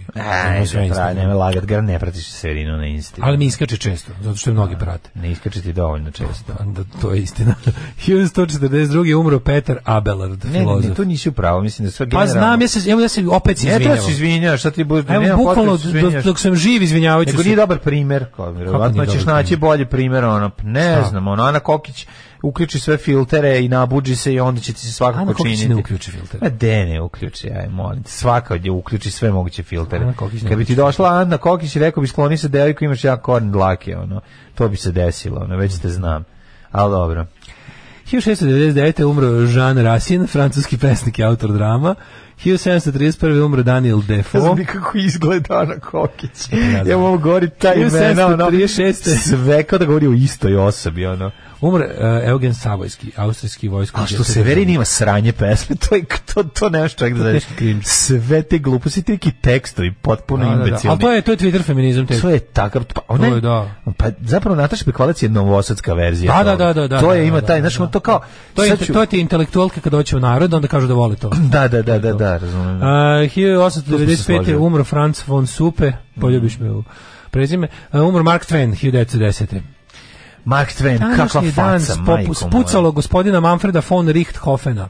Danas su ga oborili i to oberenje, saznali smo istraživanjem naknadnim, je shvaćeno da je zapravo nije ga oborio ni jedan pilot, nego ga je oborila australijski bataljon i to Australijanci. Braća Australijanci ga ubiše sa zemlje. Tako je, drug, neki australijanski džidža sa PV-onga izrokao, tako da eto. I priredili mu pravu oficirsku sahranu za junaka, to je isto interesantno. Jeste, a njegove čizme su pobegle. Da, su ovce dve žive. Imaju dve žive ovce na nogama. Da. Ne znam, vi nekad ukucajte čizme barona Ripshofena. Ne samo njega, nego čizme svih pilota koji su leteli u otvorenim. Ali on ima posebne. Svi su to imali, tamo toliko ladno, svi su morali da imaju te čizme za kad letiš, pogotovo 2 polarna medveda na nogama. Da, 2 kometno. Da. 1945. Streljan Pavle Đurišić, pogledaj, jedan od većih gadova u Drugom svetskom ratu, baš čisto zlo od čoveka. Crnogorski četnici se lože na njega zato što su isto čisto zlo. Jedan od retkih toliko lojalnih nacistima da je dobio čak i gvozdeni krst. Apsolutno čovjek od poverenja nacističkoj upravi u Crnoj Gori i onako jedna slike prilika četništva u svojoj bedi i jadu. 1946. John Maynard Keynes, engleski ekonomista. Jeste, rekli smo Keynes, dole Keynes i Keynesčići su pevali ovde posle Svetskog rata. Dobre Keynes. A nije odličan je. Keynes koji je ceo život svoj zalagao za ulogu države u ekonomiji kao regulator tržišta. Noćna mora libertarijanaca. Tako je, pa znači car, on je, mislim, Keynes je bog, samo što to... Keynes je Keynes je Vuk Karadžić ekonomije. Ovo ste tako rekli. Jesam dobro ovo rekao. Pa ne baš, ali... Dosita je Obradović ekonomije. On je taj što koji je američko tržište, koji je vraćao, kako bih rekao, koji je ubrizgavao određenu dozu socijalizma u američku privredu. Pa zato što mora. Mora, jebi ga, naravno da mora. I ono džungla na asfaltu. A ništa, naravno da mora. Hvala Bogu da mora. 1969. Džungla na asfaltu zvuči kao jako pametno. Pa zvuči isto kao što mora policija. Ja sam jako tužan što mora policija, ali mora policija. Jebi ga. Nijedna nema bolje od mora policije. Duša me boli. Sledeća pesma Cup Killer od Body Counta. Od Cuddy Bound. 1989. gospodin Sava je može. Sava Jeremić. Nemoj daj mi Peace in Our Time. Poznati, posle ćemo da ubijemo policajce, prvo mir u naše doba. Poznati srpski frulaš i solista Radio Beograda. Viš Savu Jeremića kako je dobar. Pirliju pravi. Ja sam emisiju, znaš da sam emisiju slušao na Radio Beograda. Pa to znaju, on je u arhivi caruje. Pričao je, Sava Jeremić je pričao kako je došao prvi put na Radio Beograd. To je isto malo zapred u Volovskom. Pa ne, kad je trebalo krenuti od kuće da bi stigao da nastupa emisiju, koliko puta dnevno ima autobus i kako izgledao putešestvije i kako on zapravo upoznao Beograd, jer je morao da kreće, nije bio siguran ako pukne guma ili još šta da neće stići, da nastupi i onda bi dolazi u Beograd autobusom ranije i onda do 12 bi cepao po Beogradu, šetao. Sa svojom pirliju frulom. Stavim, gurne malo ruku u džep i svirucka džep i bilijerao, nema dinara, ali ona eto cepa po Beogradu, šeta, to je prelepo. To je život, a ne ovo danas. Poginuo Džohar Dudajev, moj designated vođa Čečena. To su bili Čečeni, kad ih je predvodio Džohar Dudajev, a ne danas ovaj govnar, ovaj, kako se zove, Kadirov, tako zove, ovaj bednik, ovaj čmarni stanovnik Putinov hemoroid, izdajica čečenskog naroda, ali doće tamo opet neki divi junak i ocepit će im tu Čečeniju. 2003. umrla Eunice Kathleen Weymon, poznatija kao Nina Simone. I Vern Troyer, američki glumac. Znaš ko je Roger Nelson? Prince je umro. Prince je umro na današnji dan. Znaš ko je Prince bio veroispovesti u trenutku svoga smrta? Pravoslavne. Jehovin svedok. Nemoj se zato je potpuno genijalno. On se krstio u Jehovinim svedocima i bio je, ne znam kako to uspeva, ali je bio. Valjda čak bio pretalentovan. Bio predosadno. Pozdrav ekipa, dobrodošli u Tolisu. Mi smo kraljevi raga iz Tolise, ljubitelji Tomos motora. Živjeli! Idemo! Zenicu kada pođem ja, prati me Alarm svakog radnog jutra od 7 do 10. 8 sati i 29 minuta krećemo. Jok. Burazer je bio. Mi smo zamenili Burazer je u mladim tinejdžerskom dobu ostao bez toga, a ja sam u tinejdžerskom dobu to pazario. Počelo glasanje za Bizona i Mađuka, mislim tamo na Facebook stranici NP Fruška Goreniče. Ja sam, kako se zove, malo sam se bavio istraživačkim bizonarstvom. Nogometni klub Fruška Gora. Nogometni klub, da. Inače, to je teško lupetanje. Čitao sam od ovih ljudi koji su to razumeli, da je to takvo lupanje gluposti, to dovođenje bizona na Frušku goru. Tamo apsolutno nije mesto. To je hir nekih grupe otprilike lovatora koji se tu zabavaju. Da. Bizon je tu živeo pre otprilike 80.000 godina. Mislim, to je potpuni nevezuša teška. Znači nije živeo pre 200 godina, kao što se priča. Nije, to su, gledao sam, kao što smo i pretpostavili. Tu mu nije mesto, apsolutno mu tu nije mesto. Mislim, otprilike žive tu kad je Fruška gora bila ravna i ostrava u Panonskom moru, lupetam. Ali je bilo toliko davno da je... Kad je bila jedan zmaj koji spava.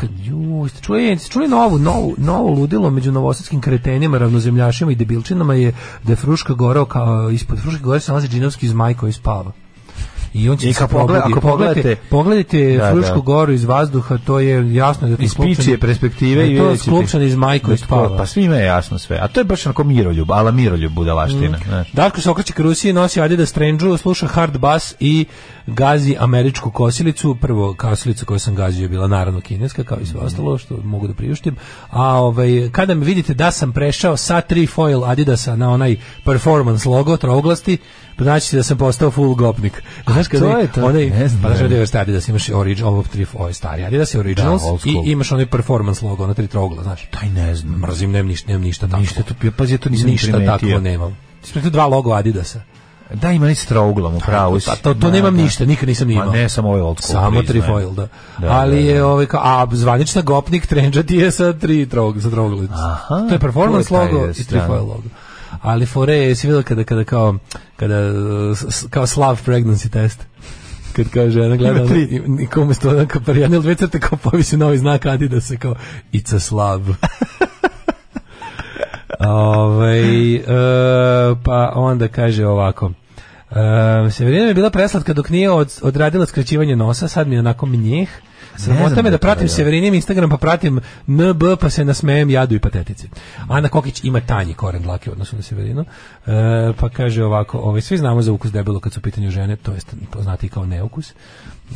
Pa kaže, Seve mi je malo kao Maja iz Niš, Gudelj je predano završio karijeru zbog žutice.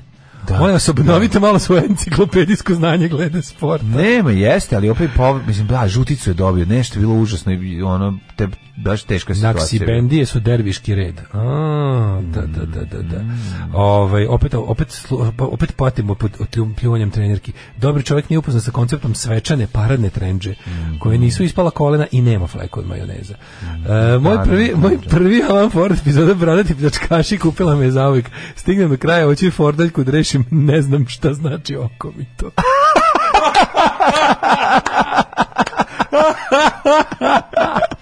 I tu je kraj, apsolutno. Šta je okomito? Da. Ali znaš šta je fora? To je bila bela ukrštenica. Pa da, to je bila bela. Nije bila bela, imala je tačke. Da, nije bila bela. Da, imala je tačke, ali... Belek ne znaš gde treba stati. Nije bila skandinavka. Nije bila skandinavka, sa strane je bilo upisivanje. Nije bilo sa strane, su stali pojmovi. Ukrštenica, klasične ukrštene reči. Nije klasično. Klasične ukrštene reči su bile, čovječi, okomito, vodoravno i tačke sa gde je kraj reči. Tako, a možeš da nađeš gde je u celom. Moraš da, Bože, imaš piše. Imaš broj. Imaš, kako se reše ukrštene reči. Imaš broj. Skandinavka ti ništa drugo do ono kao grafički rešeno, da. A belu krštenice kad imaš samo treba sam i treba da staviš sam gde je kraj. Da će se ukrstiti, da li neće, da li ide onaj stop. Tu baš moraš da si faca. Belu krštenicu, to je omiljena enigma. Čekaj, moja keva rešava nešto otprilike. Moja keva rešava nešto što se zove, sad ću da ne bi lupio, slogovna anagram rebus bela ukrštenica. Otprilike crni pojas 36. dan. Bela ukrštenica je zeznuta. Moj kev je bela ukrštenica to kao da u snu rešava. Ona neko, dvostruko reverse domino, negativ, slogovnu, naopako u ogledalu belu ukrštenicu rešava. Znaš ti šta je to? Info. Šiš ćevapu u dolini gladnih na NBG ima promet od 1.000.000 evra godišnje. To verujem, apsolutno. Mislite to ono tamo kod, na Novom Beogradu, tamo kod blizu hotela Jugoslavije, ta ulica, je li to? Ja mislim da je to. Ne znam. Odlična 100. epizoda prvog servisa. Tim Arve izdominirao. Fali napucanje penis četvorka da bude pravi džarma. Ne, može i ponije. Pa ne, upravo ste, zavisi od prostora gdje se nalazi. Ovo je telepski tip. Stigao mi mail. Hvala vam na kontaktiranje vodovoda i kanalizacije Novi Sad. U najkraćem roku ćemo odgovoriti. Prijetan dan. Hajde ih spamujemo na kilo. Tamo i šaljite vaše predloge za playliste. Nekim ništa ne bude jasno. Može se popravi muzika u vodovodu, pošto jako ništa drugo ne radi. Vodovod je vrlo slična situacija kao i u Elektrovojvodini. Po spratu ima jako puno ljudi, a imaju 2 sprata. Da li si ti spreman da mi odemo u popularni Microclimb? Yes, naravno da jesam. Naravno da jesam.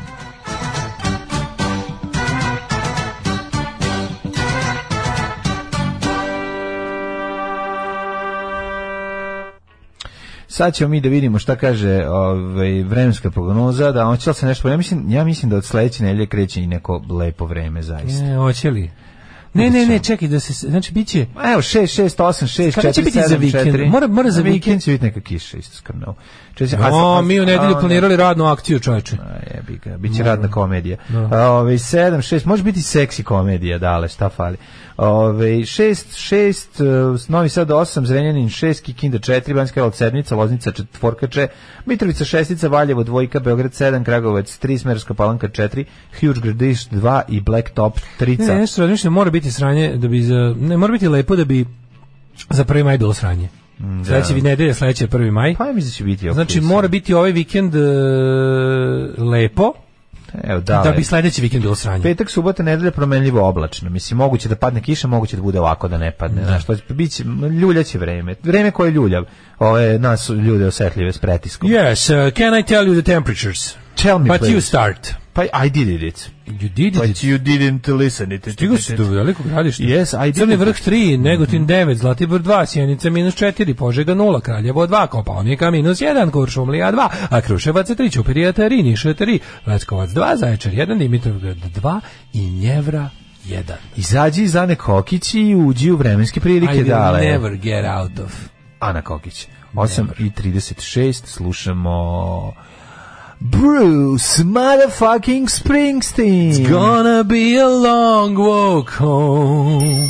A izlaz iz toga sukoba mladog čovjeka sa svojom vlastnom spolnošću, odnosno sa shvatanjem te spolnosti koju mu je nametnula okolina, je masturbacija. Alarm svakog radnog jutra od 7 do 10 sa Mlađom i Daškom. 8 je časova. Radio Daško i Mlađa. Prvi program. Duga šetnja do kuće od Brucea Springsteena u 8 sati. To je jedna od onih stvari zbog kojih sam ponosan što sam Amerikanac. Kada čujem, znači, tako je jednostavno, kad kaže that flag flying over the courthouse. Kad si bio mali, certain things are seen in stone.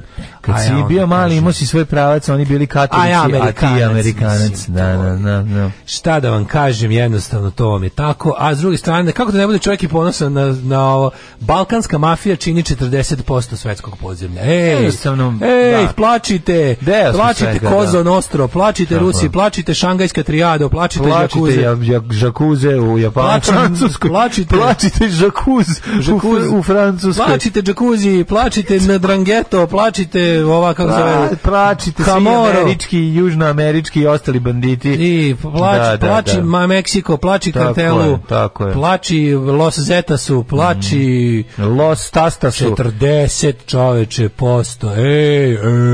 To je jedna od onih stvari da ti onako kao naše novine to napišu kao kakvi, a malo ponose. Ostaje se malo ponosan. Pa nije nego ćete. Pa nije nego to ti je ono zašto će Srbin kupiti. 40% mafija, brate. Šta je ti mafijamo? Izmafijali smo nešto. Izmafijali, brate. Ćemo da radimo se smrti danas. Umro je direktor Namenske Radoš Milovanović. Veliki plav. Umro je on. Starost. Zadesio ga infarkt u domu zdravlja u Lučanima.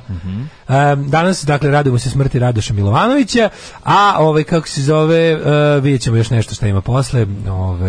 Naravno, suđeno mu je za smrt dvojice radnika, suđeno je i rukovodiocu pogona raketnih goriva, tužbu protiv podneo otac pogona. Sad ćemo se njegovog skupa podrške njemu. Sve sam se ono najbedniji. To je, ako mogu da biram, jedan od najbednijih momenata u novijoj istoriji i daljeg propadanja Srbije je svakako ta scena. Mislim, to je apsolutno, da. Ne znam iz kog razloga. Stoga se radujemo. Ne znam iz koga. Danas nam je divan dan. Gore bi bilo. Dobro da nije umro sutra, vaskrsno bi nedelju. Podrška Jutki bi trebala bude gore, a meni je ovo bilo gore. Ne znam kako da. Ovo je najgore. To je nešto najgore. Ovo je najgore. Zapravo, ljudi koji su došli da podrže direktora ali viču porodici poginulo najodvratniji deo skupa podrške direktoru nije bila podrška direktoru, nego pljuvanje roditelja u nastradalog radnika, da, njihov kolege. Zato je danas divan dan. To je baš ono što možeš da kažeš, a kad se tako nešto desi, da zaista kažeš kakvi smo mi govnari. U okviru moje kampanje normalizujemo radovanje smrti zlikovaca. Da. Osnovno za nas biće politike i tako klasike, svega zezanje. Slušamo Radio Prdne, može? Da, Descent into Maelstrom.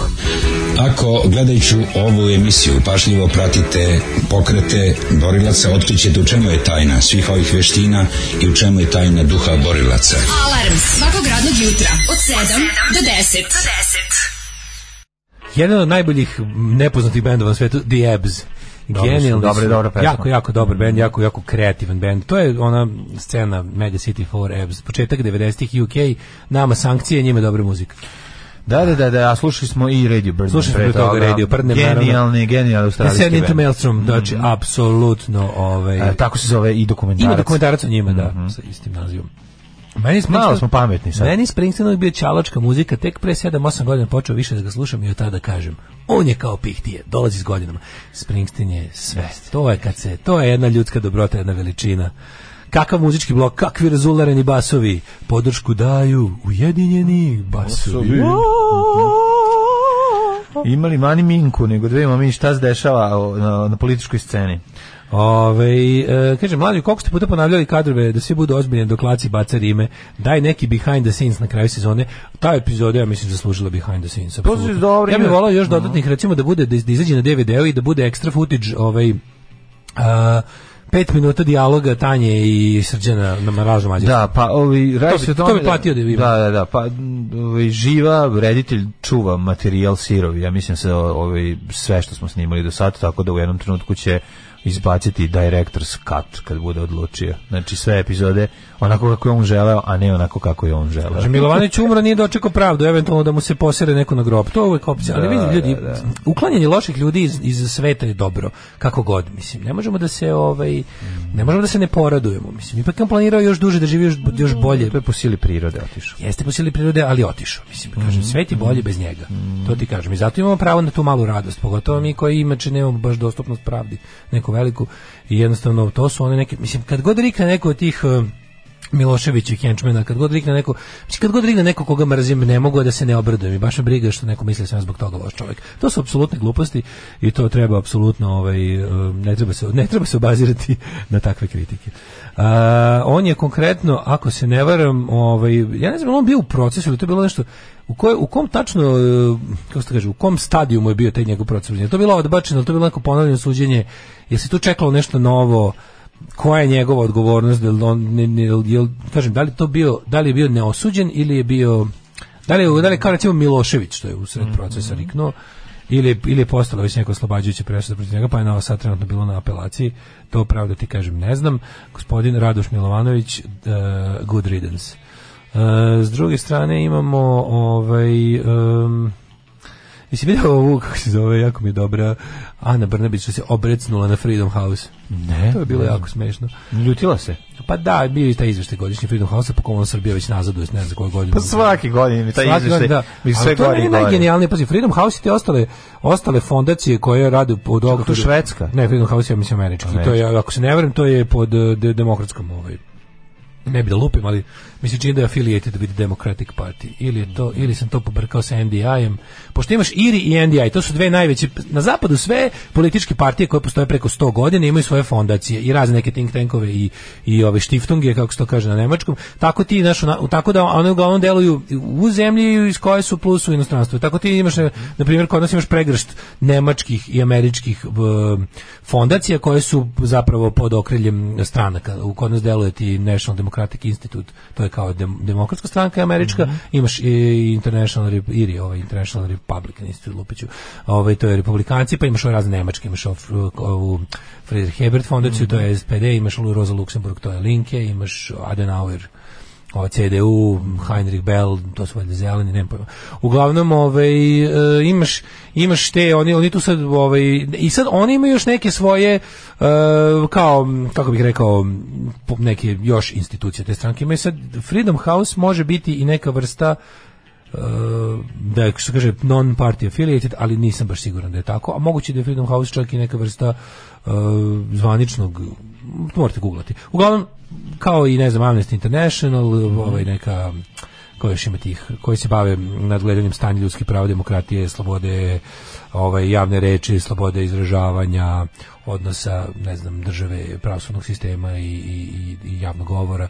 I u tu Freedom House je se tu kao dosta cenjeno, u tom smislu zemlje poput naše žele da što bolje stoje na tim njihovim godišnjim izveštajima.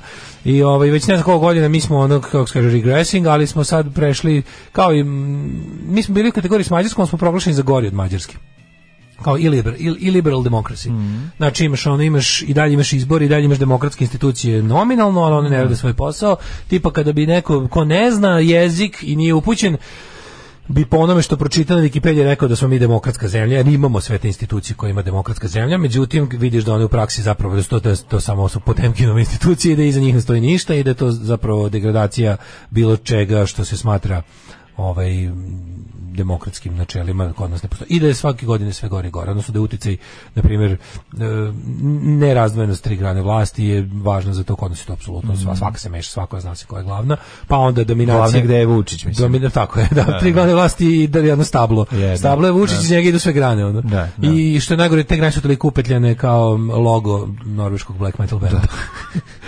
Aleksandar Vučić, možeš da pročitaš. Misliš da neko šiblja.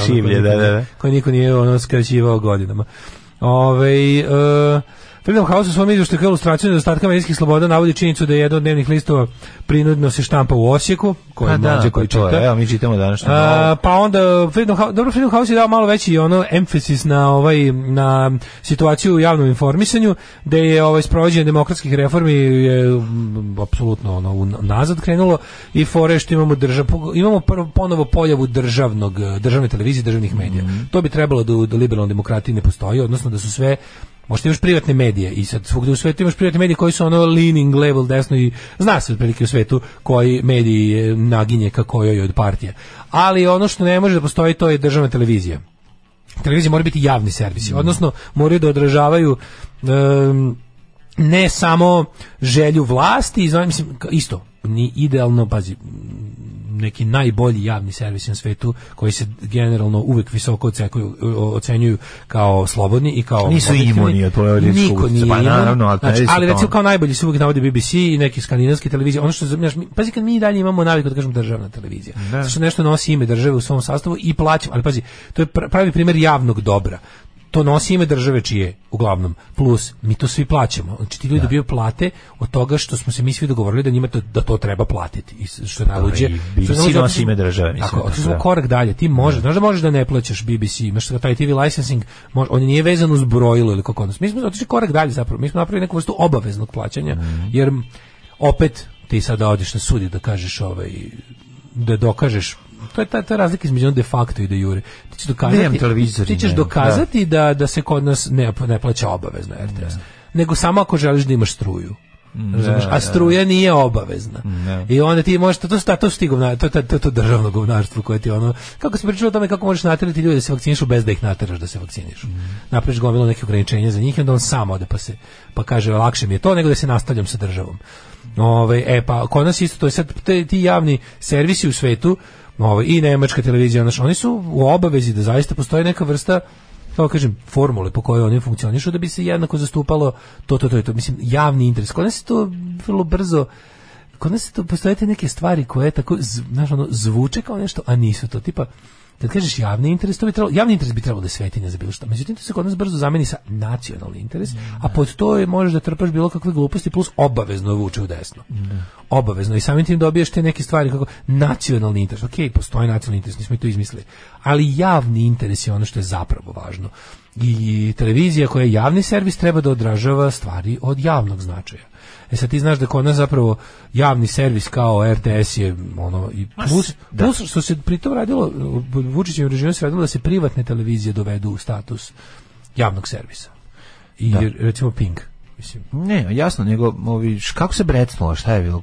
Bile fora što su oni dobili sad taj izveštaj u izveštaju, a znaš šta je najluđe? A što je rekao? Znaš šta njih jako nervira? Primetio sam Danu Brnabić jako nervira, ona je zaboravila, jednostavno, to mi je kao Uporedimo to sa prljavim kazalištem iz ranjenih 80-ih.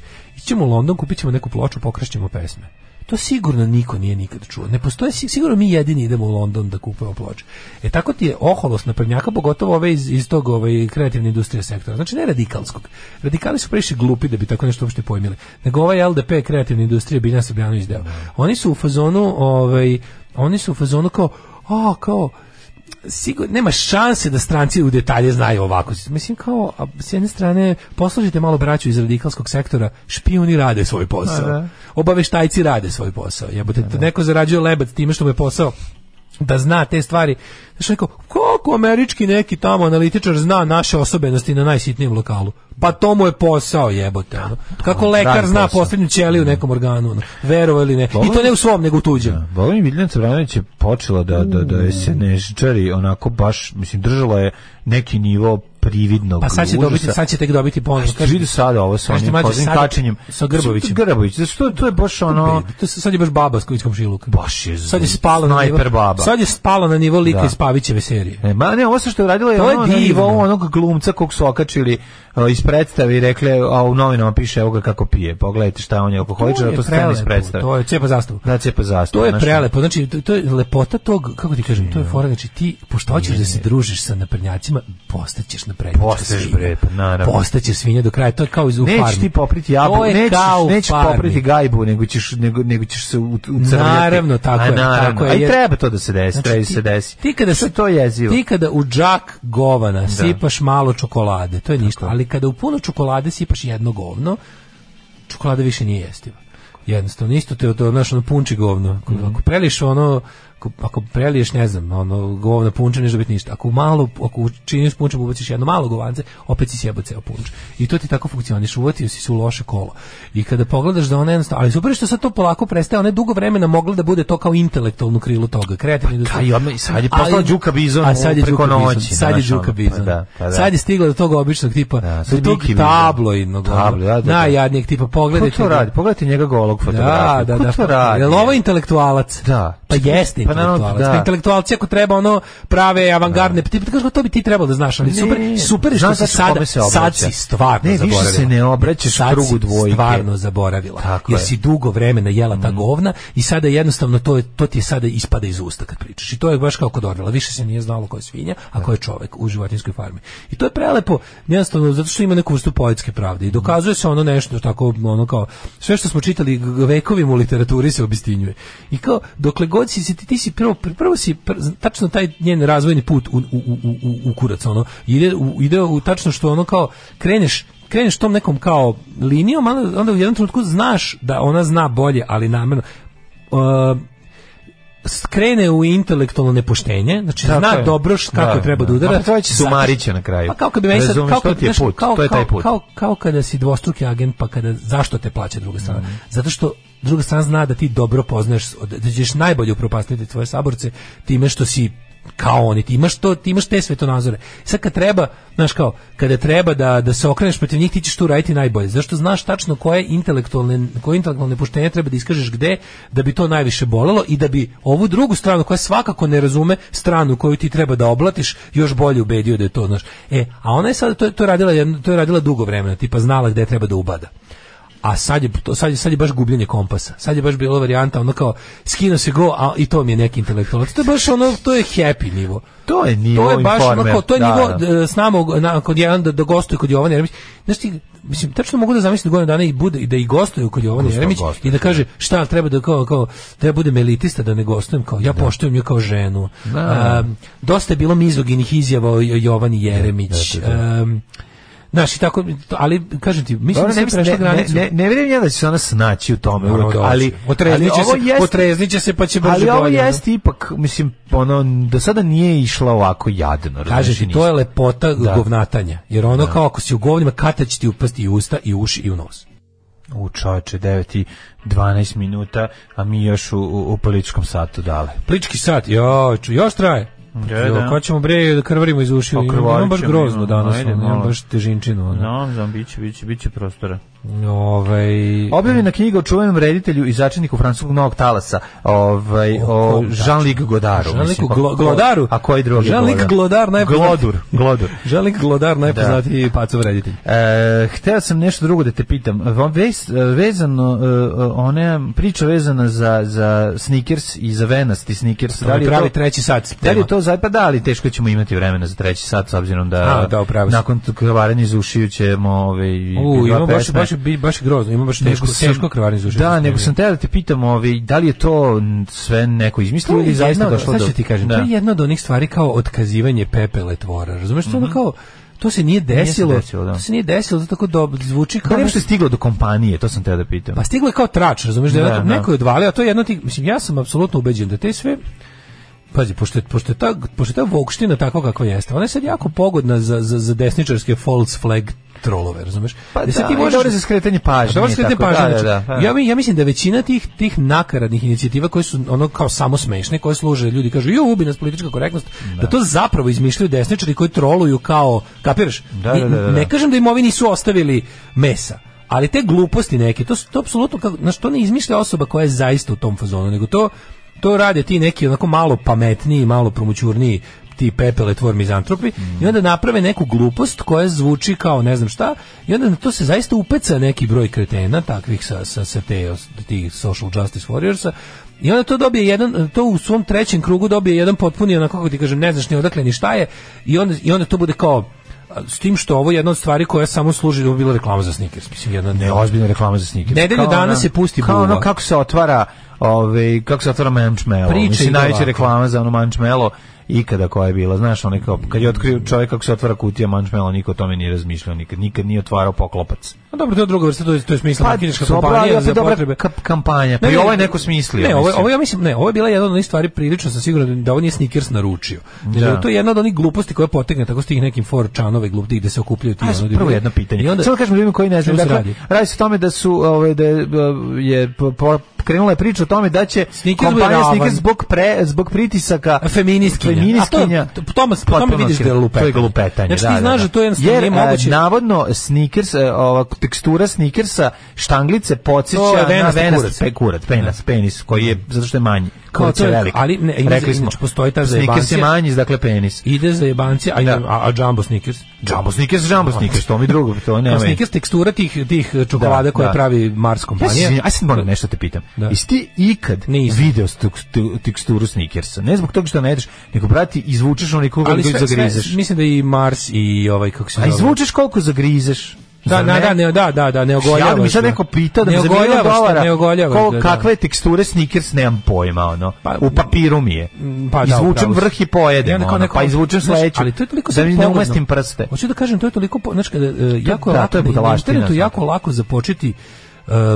Ti kad grizeš Snickersa velikog masivnog venastog, da ga izvučeš malo ili ga izvučeš celog. Toliko lako započeti tu laž kao tipa, evo šta u Americi feministkinje čime se bave. I onda ti to služi za to, u stvari služi za ono kao da bi ljudi rekli, bože kakve glupače, bože, znaš kao u kom svetu već ovo nije tema. Naravno nije tema i nije ni bila. To znači ja smem da se kladim u ne znam šta da je to desničarsko trolovanje. Uglavnom na kraju to ispala super reklama za Snickerse jer je bio brzo hashtag trending Dick Wayne Snickers. I onda su ovi javili kompanija Snickers, dobre vesti kao naravno da ne peglamo Snickers, ostaće kao a neko je u Photoshopu onda kad je diskusija krenula napravila poravnani Snickers kao zar je ovo budućnost, ubiće nas politička korektnost, razumeš, bude neka vrsta, znaš, on satire na satiri, onda to bude ono jebi ga. Reklama, bude reklama. Na kraju, ali su, znaš kao, jako je dobro što na kraju to bude komercijalizovan. Mislim, nije dobro, nego neverovatno kako uvek bude. Dobro u smislu kao neverovatno. Zato ostaje mogućnosti teorije zavere mnogo.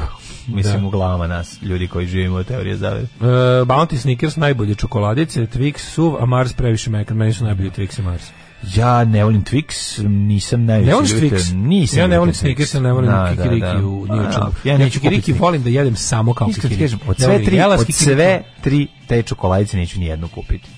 Nit Snickers, ako imaš u nit ponudi Mars, samo nit te tri. Twix. Kad bi morao da biram, verovatno bio za Mars. Mars najbolji. Da, Mars je šećerna bolest u jednoj štangu. Mars bio za najverovatnije. Ja mislim da jedan Mars ima koliko, 26 milijardi kalorija, tako? Ne znam, ima u sebi. On je pola karamela, meka na pola. Koliko smo mlađo mi želeli te čokolade kad smo bili klinici. Se sećaš prepodne na subotu kad ide na trećem kanalu, kad na trećem kanalu ide onaj DJ Cat Morning Show, i onda kako se prave te čokolade. Slušaj moju jadnost. Pa kad ide onaj deo s karamelom dok kliže po onom. Ja sam prvi put Mars jeo 1984.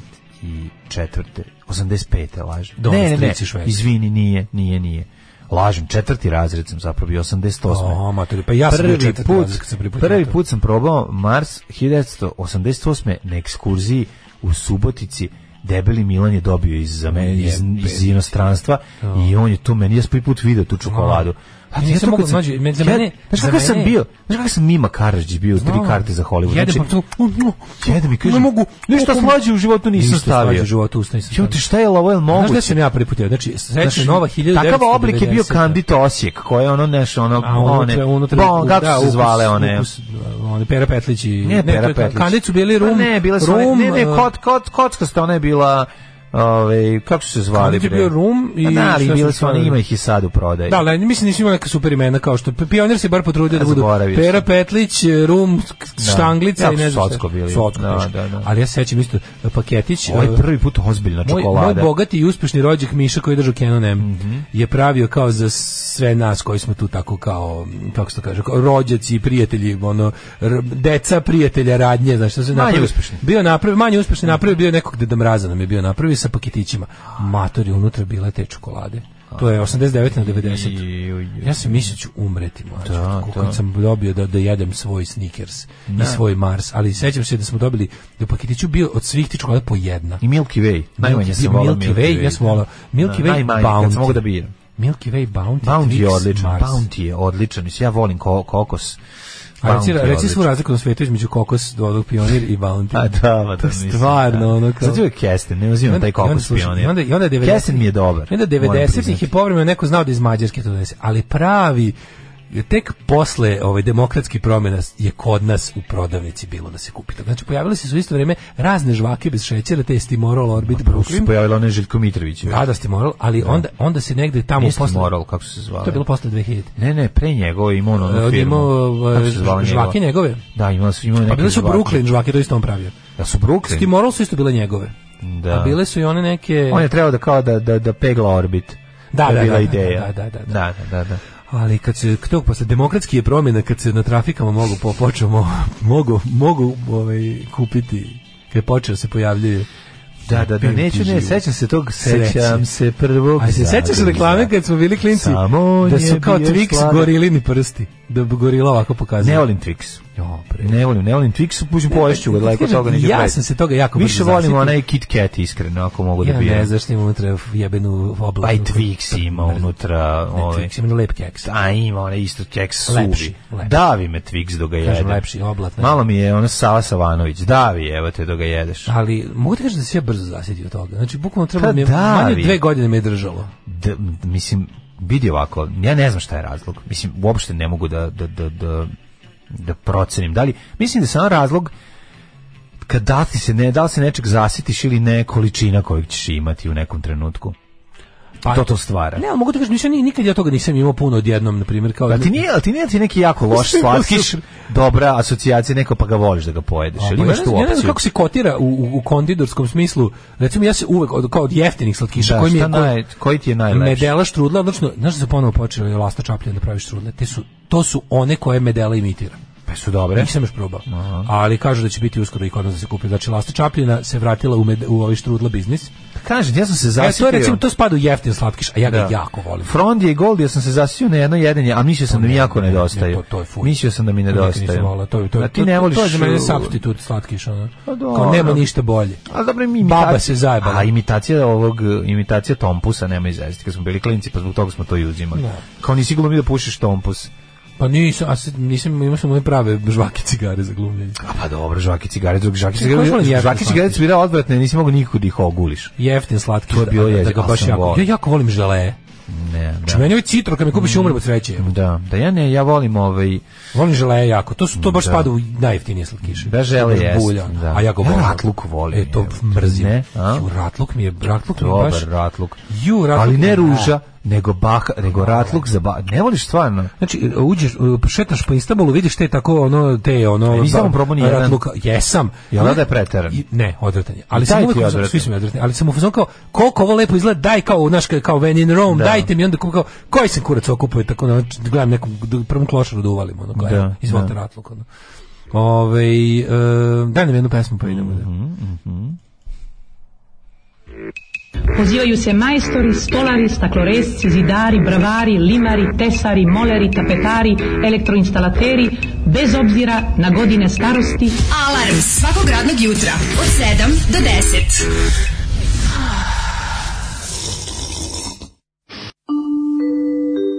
Devet je časova. Radio Daško i Mlađa. Prvi program. But tonight we get even doboš pištolj. Da. Pistol snare. Pistol snare. Da. Jo, Mlađu, kad se setim slušanja ovog kastofona u kvartu. Mile Tomić Mafija donese kasetu. Ja donesem kasetu i svima lepo. Da. Neko treći donese baterije. Jednog lokalnog dripca pokojnog sada koji je vole stalno da kaže Cup Killer. Ko je to bilo loženje? Znaš ko je to bilo loženje? To loženje se ne može zamisliti, ja mislim. Intenzitet tog loženja. A dok je govorio je pokazivao ukrivo pucanje. Zato što tako više boli. Znaš da Mafija puca ukrivo iz pištolja, zato što tako više boli. Čovječe, projektovali smo Pet Care centar za film u Mars u gradu Uljanovsku, Rusiji, u sklopu fabrike hrane za životinje. Osnovni sastanci su bili u fabrici čokolade. Radnici imaju prodavnicu koje mogu da kupe produkciju Marsa sve po cenama proizvodnje, ali ne više od $50 nedeljno. A za te pare možeš da izneseš bratu 6 kila raznih Marsova, M&M-ova i ostalog. To je, mislim, put u dijabetes. Drakula, pa kaže ovako... odvrni Mlađu od neka drnda u crvenom. Twix se nekad zvao Raider, još se sećam da neke reklame između njega, između crtačenja Super Channel subotom ujutru, išao je pre program 3. kanala Raider, Two Fingers Sweep Hunger, sunce ti jebem, al sam mator, kaže drug Paja. Žvake koje još niste pomenuli iz te epohe su Dirol, Ana Pendić vremenska prognoza, pa onda kaže ovako, prvi put sam kupio Snickers i Raider u Arkanovom free shopu na Zvezdinom stadionu 89. Bondi su 95, tako zvali. A ne, bile su čokoladice. Bondi su bile žvake. A čokoladice koje je pravio Kandita, nismo mogli se setimo, su bile Super i Mond. Pa da, Super s Crispy, Super s karamelom. Mond je bio, ja mislim, samo jedan, a Super ima razne ukuse. Super Crispy, da, super različiti ukusi su bili. Mond, kako je dobro, čoveče. Super je dobro izgledala, mislim, bio dobar font. Ana Pendić i Šlajfenzi na vremensku prognozu. Za Šlajfenzi ćeš ići u zatvor, znači ono. U Škotskoj imate deep fried Mars bar, pojedeš to i sam nazoveš hitno otprilike. Dačke, ja smo na istoj liniji, revolucija mora biti nasilna i kikiriki se ne stavlja ni u što.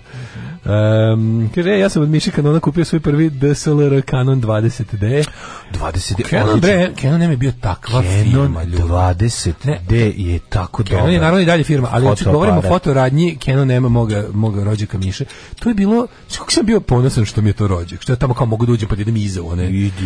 Plus što je, znači, on bio mega veliki car da je, mi smo tamo kod njega, onom super foto studiju, sa onim, znaš kako on ima tamo, on ima tad najbolje, one kao kompjutere, ne tamo naučio Photoshop, naučio tamo se vidio Photoshop 1, ono, kako je izašao, pa to kao manipulacija fotkama, sve, dizajn, trte, tamo smo mi pravili pripreme za naše fanzine. Znam, pa vi ste radili uklanjanje neželjenih članova porodice. Radio sam ja kod njega i ježao sam i tekako, ja sam baš lepe pare zarađivao tamo na kako se zove, dođeš pa radiš ove retuširanje maturskih fotki. To je super, super posao. Naučiš da radiš, samo cepaš, tapa.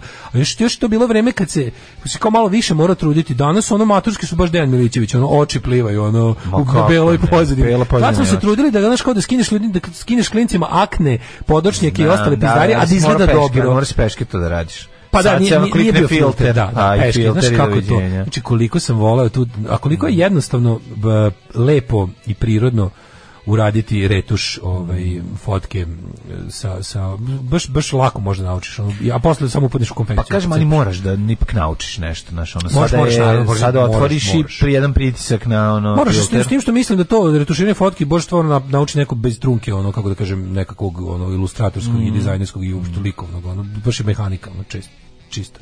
Tako da, sad se baš lepo podsjetio na taj period. Srbljanički odavno na tamnoj strani, jebi ga kad ti jednom nađu koks ili budeš s njima ili te razvukuju jer su ti našli, uglavnom ja bi i dalje vukao s njom da mogu, znam da sam bolestan, ali šta da radim, volim intelektualno nadrkani stav dotične. Ne, sve plus u redu. koks, šta ćeš više, kažu naši izopačeni slušalci. Ne razumemo mi to sve, mi to sve razumemo. Tako da, što je strano, nije mi ljudsko. Da. A sad ćete diskrviti iz ušiju i ne znam da ćemo stići još. Nećemo ništa drugo stići, samo curving from earring. And then straight to jet set. Dobar dan, ja sam najmenica, radit ću sve, kopati vinograde, prati vunu, žeti. Ajde, ulazi. Alarm sa Mlađom i Daškom. Od drug Billy Joel, pre njega smo slušali, ja mislim, Jam i ovaj moj nap. Znači, kako taj Polar napravio tu pesmu? 21 godina kada to napravio. Ne znam, kako napraviš takvu pesmu? Kako napraviš takvu maturu crnačku pesmu? Tamo ona njegova pesma. Da. Ili je to uz neku obradu. Meni to zvuči kao neki... To su neki singlovi iz poslednjeg albuma. To je prelazak između Jam u Style Council koji tako izvuči. Na do Trans Global Express i to. Mislim, to je mislim, kako tako napravi maturu crnačku pesmu?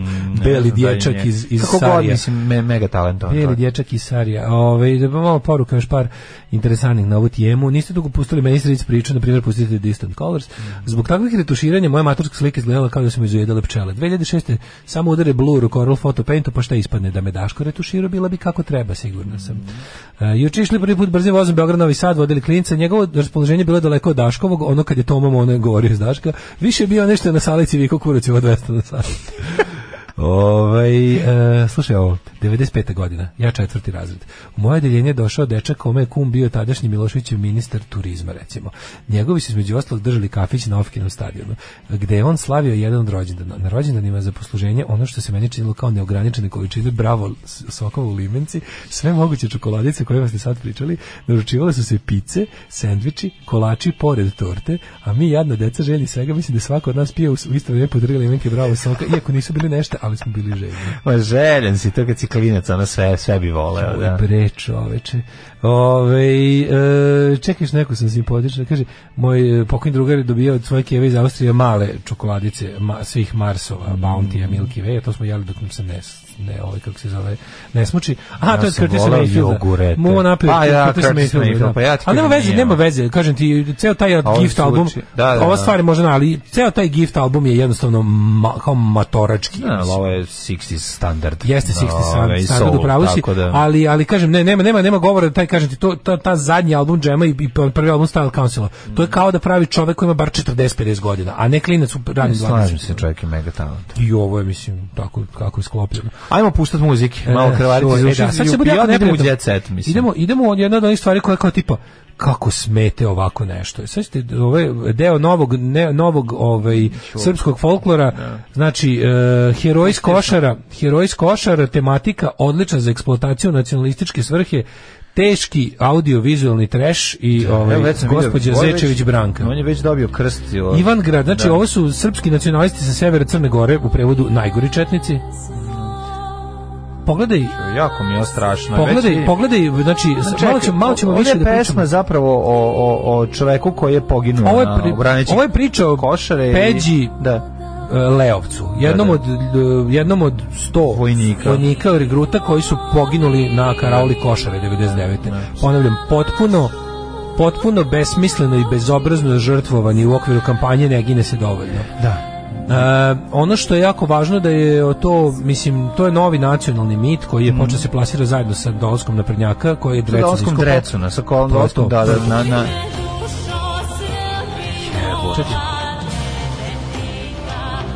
ovdje je važniji spot, znači estetika je o čemu se radi. Ovo je toliki trash, meni je toliko žao, ja ne znam da li imamo slučaj Ne, ovo je jako užas. Mislim, ovo je stvarno eksploatacija. Ovo je veličanje uzaludne smrti. Ovo je, razumiješ, eksploatacija jedne lične tragedije. Eksploatacija. Tako je. Znači, mene samo zanima da li će se i da li se desilo i da li će se desiti da neko od tih porodica konačno tuži državu za te košare.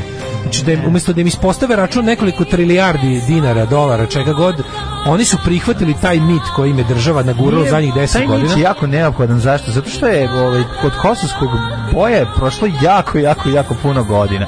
Bilo je potrebno nešto novo što će mladim generacijama doneti nešto opipljivije, vidljivije i povezanije. A sad upravo to što si rekao, u cilju toga, svi ovi nemušti spotovi, pazi, ovo je najluđe što su ovo sve kao neke nezavisne produkcije. Mislim, iz ovog svega meni vonja Mitropolija tamo u Crnoj Gori, kako se zove, ex Oni kroz ovu pesmu pokušavaju da opravdaju, žrtvu ovog čoveka. Ti vidiš da su ovo su neki, znači, ekipa ekstremnih desničara koji se igra rata i koji su sad tako usimljeni. Super što svi imaju ove autentične uniforme iz tog perioda.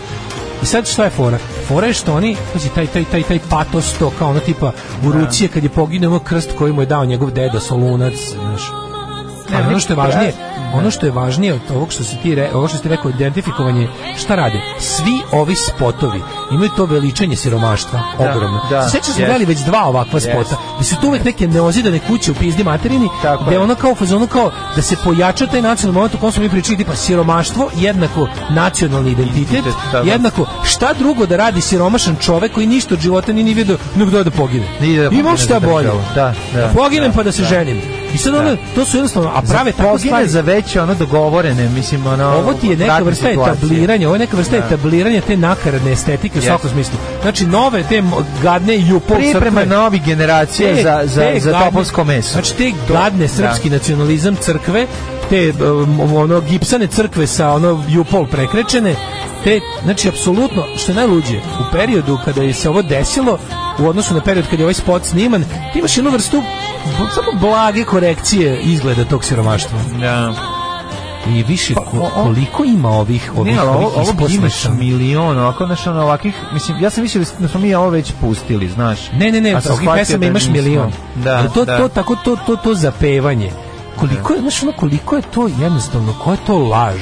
Koja je to prevara? Je tu jako strašno. Ti zarozani ljudi, onako neka šumska vila, to mešanje slovenske mitologije, boja na Kosovu, neokrečene kuće. Ona je dale Kosovka devojka, neokrečena kuća, razumeš, ono kao ti namešta iz Prvog svjetskog rata, brkata baba. I njemu na kraju ocu ostaje samo religija, kao spas, ostaje krst. Iza toga je ostao krst i to vam je nešto otprilike to. Život može da vam vidi. Život vam je, Billy Bragg ima prelepo. Billy Bragg ima prelepo pesmu koja se zove Between the Wars. I kad kaže bukvalno tome o pesmi kao šta može radničko dete, jedino kao mrtav. O tome se radi. Šta može radničko državi je neophodno. Ti si rudar, ti si ne znam kao, ti živiš svoj život između ratova. Tvoj trenutak dolazi u ratu. Ono gde ćeš možda kao ono za šta ti podvaljeno kao vrhunac života, to je smrt. Vrhunac života je smrt. Ne bilo kakva smrt, nego smrt za naciju, veru i ostalo. Pogotovo što ne treba uopšte da propituješ kada te šaljemo u smrt da li to ima smisla, da li to zapravo to što smo ti rekli. I onda kad pogledaš ovo je teški, ovo je dverizam teški, razumiješ? Ovo nije indukovao režim, ovo režim samo perpetuira, ali u principu početak toga je nešto još desnije, ali ne možemo da se pravimo blesavi i da kažemo da to zapravo sve, kako bi rekao, sve je to isti narativ, samo što konkretno ovo je ipak iz produkcije Vučić u pederu. Zato što nije Vučić dovoljno desno. Ali meni je stvarno fascinantna ta estetika i to neki, kako bi to nazvao, to je kao neki... Ne može, moraš, mi bez iPhone Kusturica po dizajnu slike, razumeš to? To je skupa produkcija, ne se tome, ali to skupa produkcija Mlađe. Pa pogledaj malo bolje. Pa dobro, mislim, dosta je. Dobro, ne u tom smislu. To su pravi, znači u spotu glume pravi četnici sa severa Crne Gore koji imaju te uniforme kod kuće i čekaju da ih Srbija pozove, da opet to obuku, da opet ova žena je se pripremila za taj, kako se zove, taj spot je koštao. Nije to samo tako, mislim, ne trebalo je tamo koštao, ali mislim koštao je koja jedna epizoda Prvog servisa. Ne, košta više. Ne košta ništa. Ima tu i pucanja, ima tu. Nema pravog pucanja. Pogledaj malo, ima sve, nema pucanja. Oni pucaju kod ta onaj. Dobro, mislim treba neko obući našminkati tu ženu i pripremiti za snimanje. Mislim tu izlazi ekipa. Kažem, ovo nije skupo. Ovo je jako, ovo je cost benefit ogroman. Znači to koliko košta, koliko će to zatrovati mladih umova. To je poenta. To je prelepo. To je slavljenje smrti kao to je jedna čaša cinka alija u centralni kolektor vodovoda. Da se pokupi to mi je jako otrovno pravo mesto bačano. Da. Ajmo jet set. Ajmo.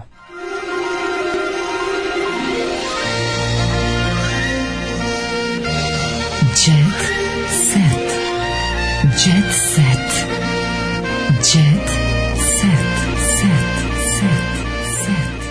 Kako bih volao da u narednom periodu neko od porodica tih momaka kaže, znaš šta, to ne zastareva, podižemo tužbu protiv i tražimo odštetu za to što je ovo, znači manite me da su nam deca heroji, znači manite me, neću progutati to, nego hoću pravdu. Hoću pravdu. A ono mami svoje praviti heroje, meni je, znači, tu su, kad pogledaš sastav tih ljudi koji su poginuli, tu je bilo, recimo, ovaj momak o kome je pesma, on je bio već kao vojno lice, završio akademiju, tamo izginuo bio čovječ na odsluženju vojnog roka. Da, jezivo.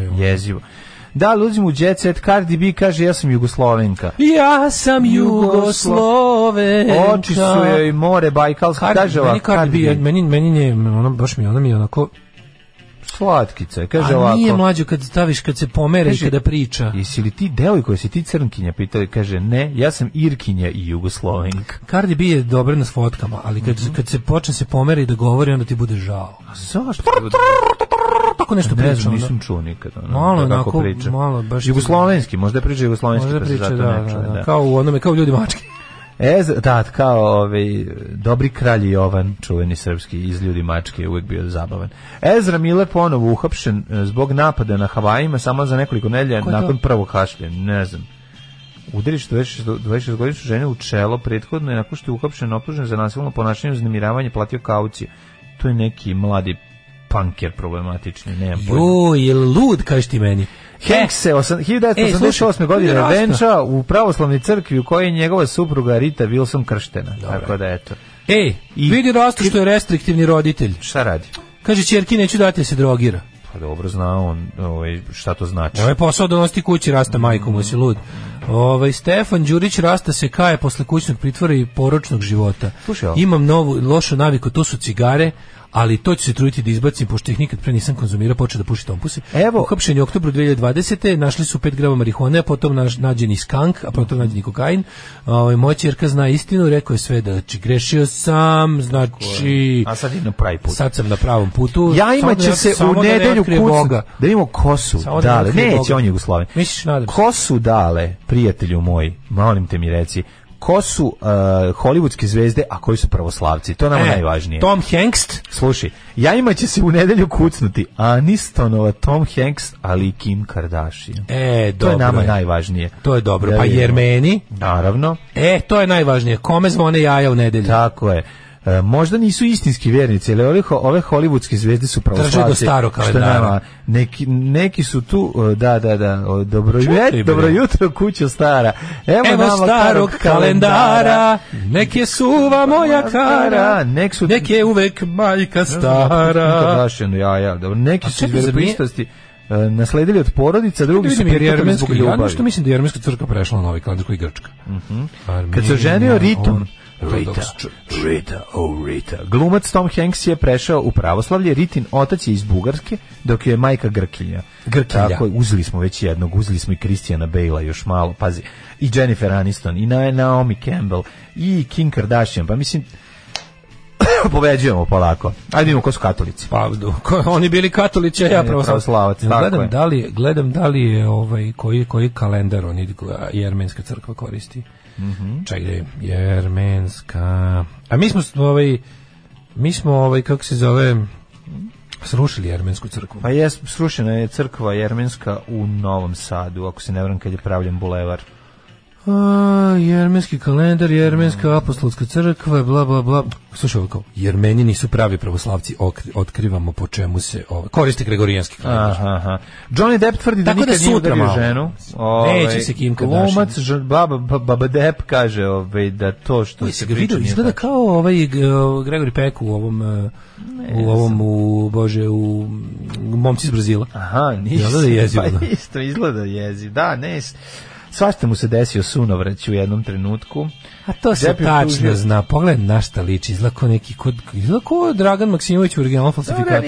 Ja nisam video, niko od nas video sam. Vidi ga, Dragan Maksimović u originalnom falsifikatu. Ide okolo i viče. Gledali smo kako se razbabljava. Kada se, mislim, kako? Ko bi ikada na svom vrhuncu, da nije na putu u kanalizaciju, ko bi došao da primi od Vučića orden? Da, sve jasno. Kome to treba u životu, Kome u životu treba tako nešto? Dobro, dolazio i kad je bio na vrhuncu popularnosti. Ajde sad, da budemo realni. Voleo je da dođe ovde kod Kuste. Dolazio 90. Ne, to je nešto drugo. Sedeo je on tu. Ja pričam o slizavanju s državom. Da. Dolazili su kod Kuste. Jeste malo. Za Steven Seagalovoga je. Za Steven Seagal, za Gerard Depardieuga. Ali da ti kažem da je to apsolutno, mislim, kad se sližeš s državom, to čvrstorukačkom, autokratskom državom, na obodu civilizovanog sveta, to znači si u kurcu. Jeste. To bi bilo sve. To je sve, aj zdravo. Aj čao. Tekst čitali Mladin Urdarević i Daško Milinović. Ton majstor Richard Merc. Realizacija Slavko Tatić. Urednik programa za mlade Donka Špiček. Alarms svakog radnog jutra od 7 do 10.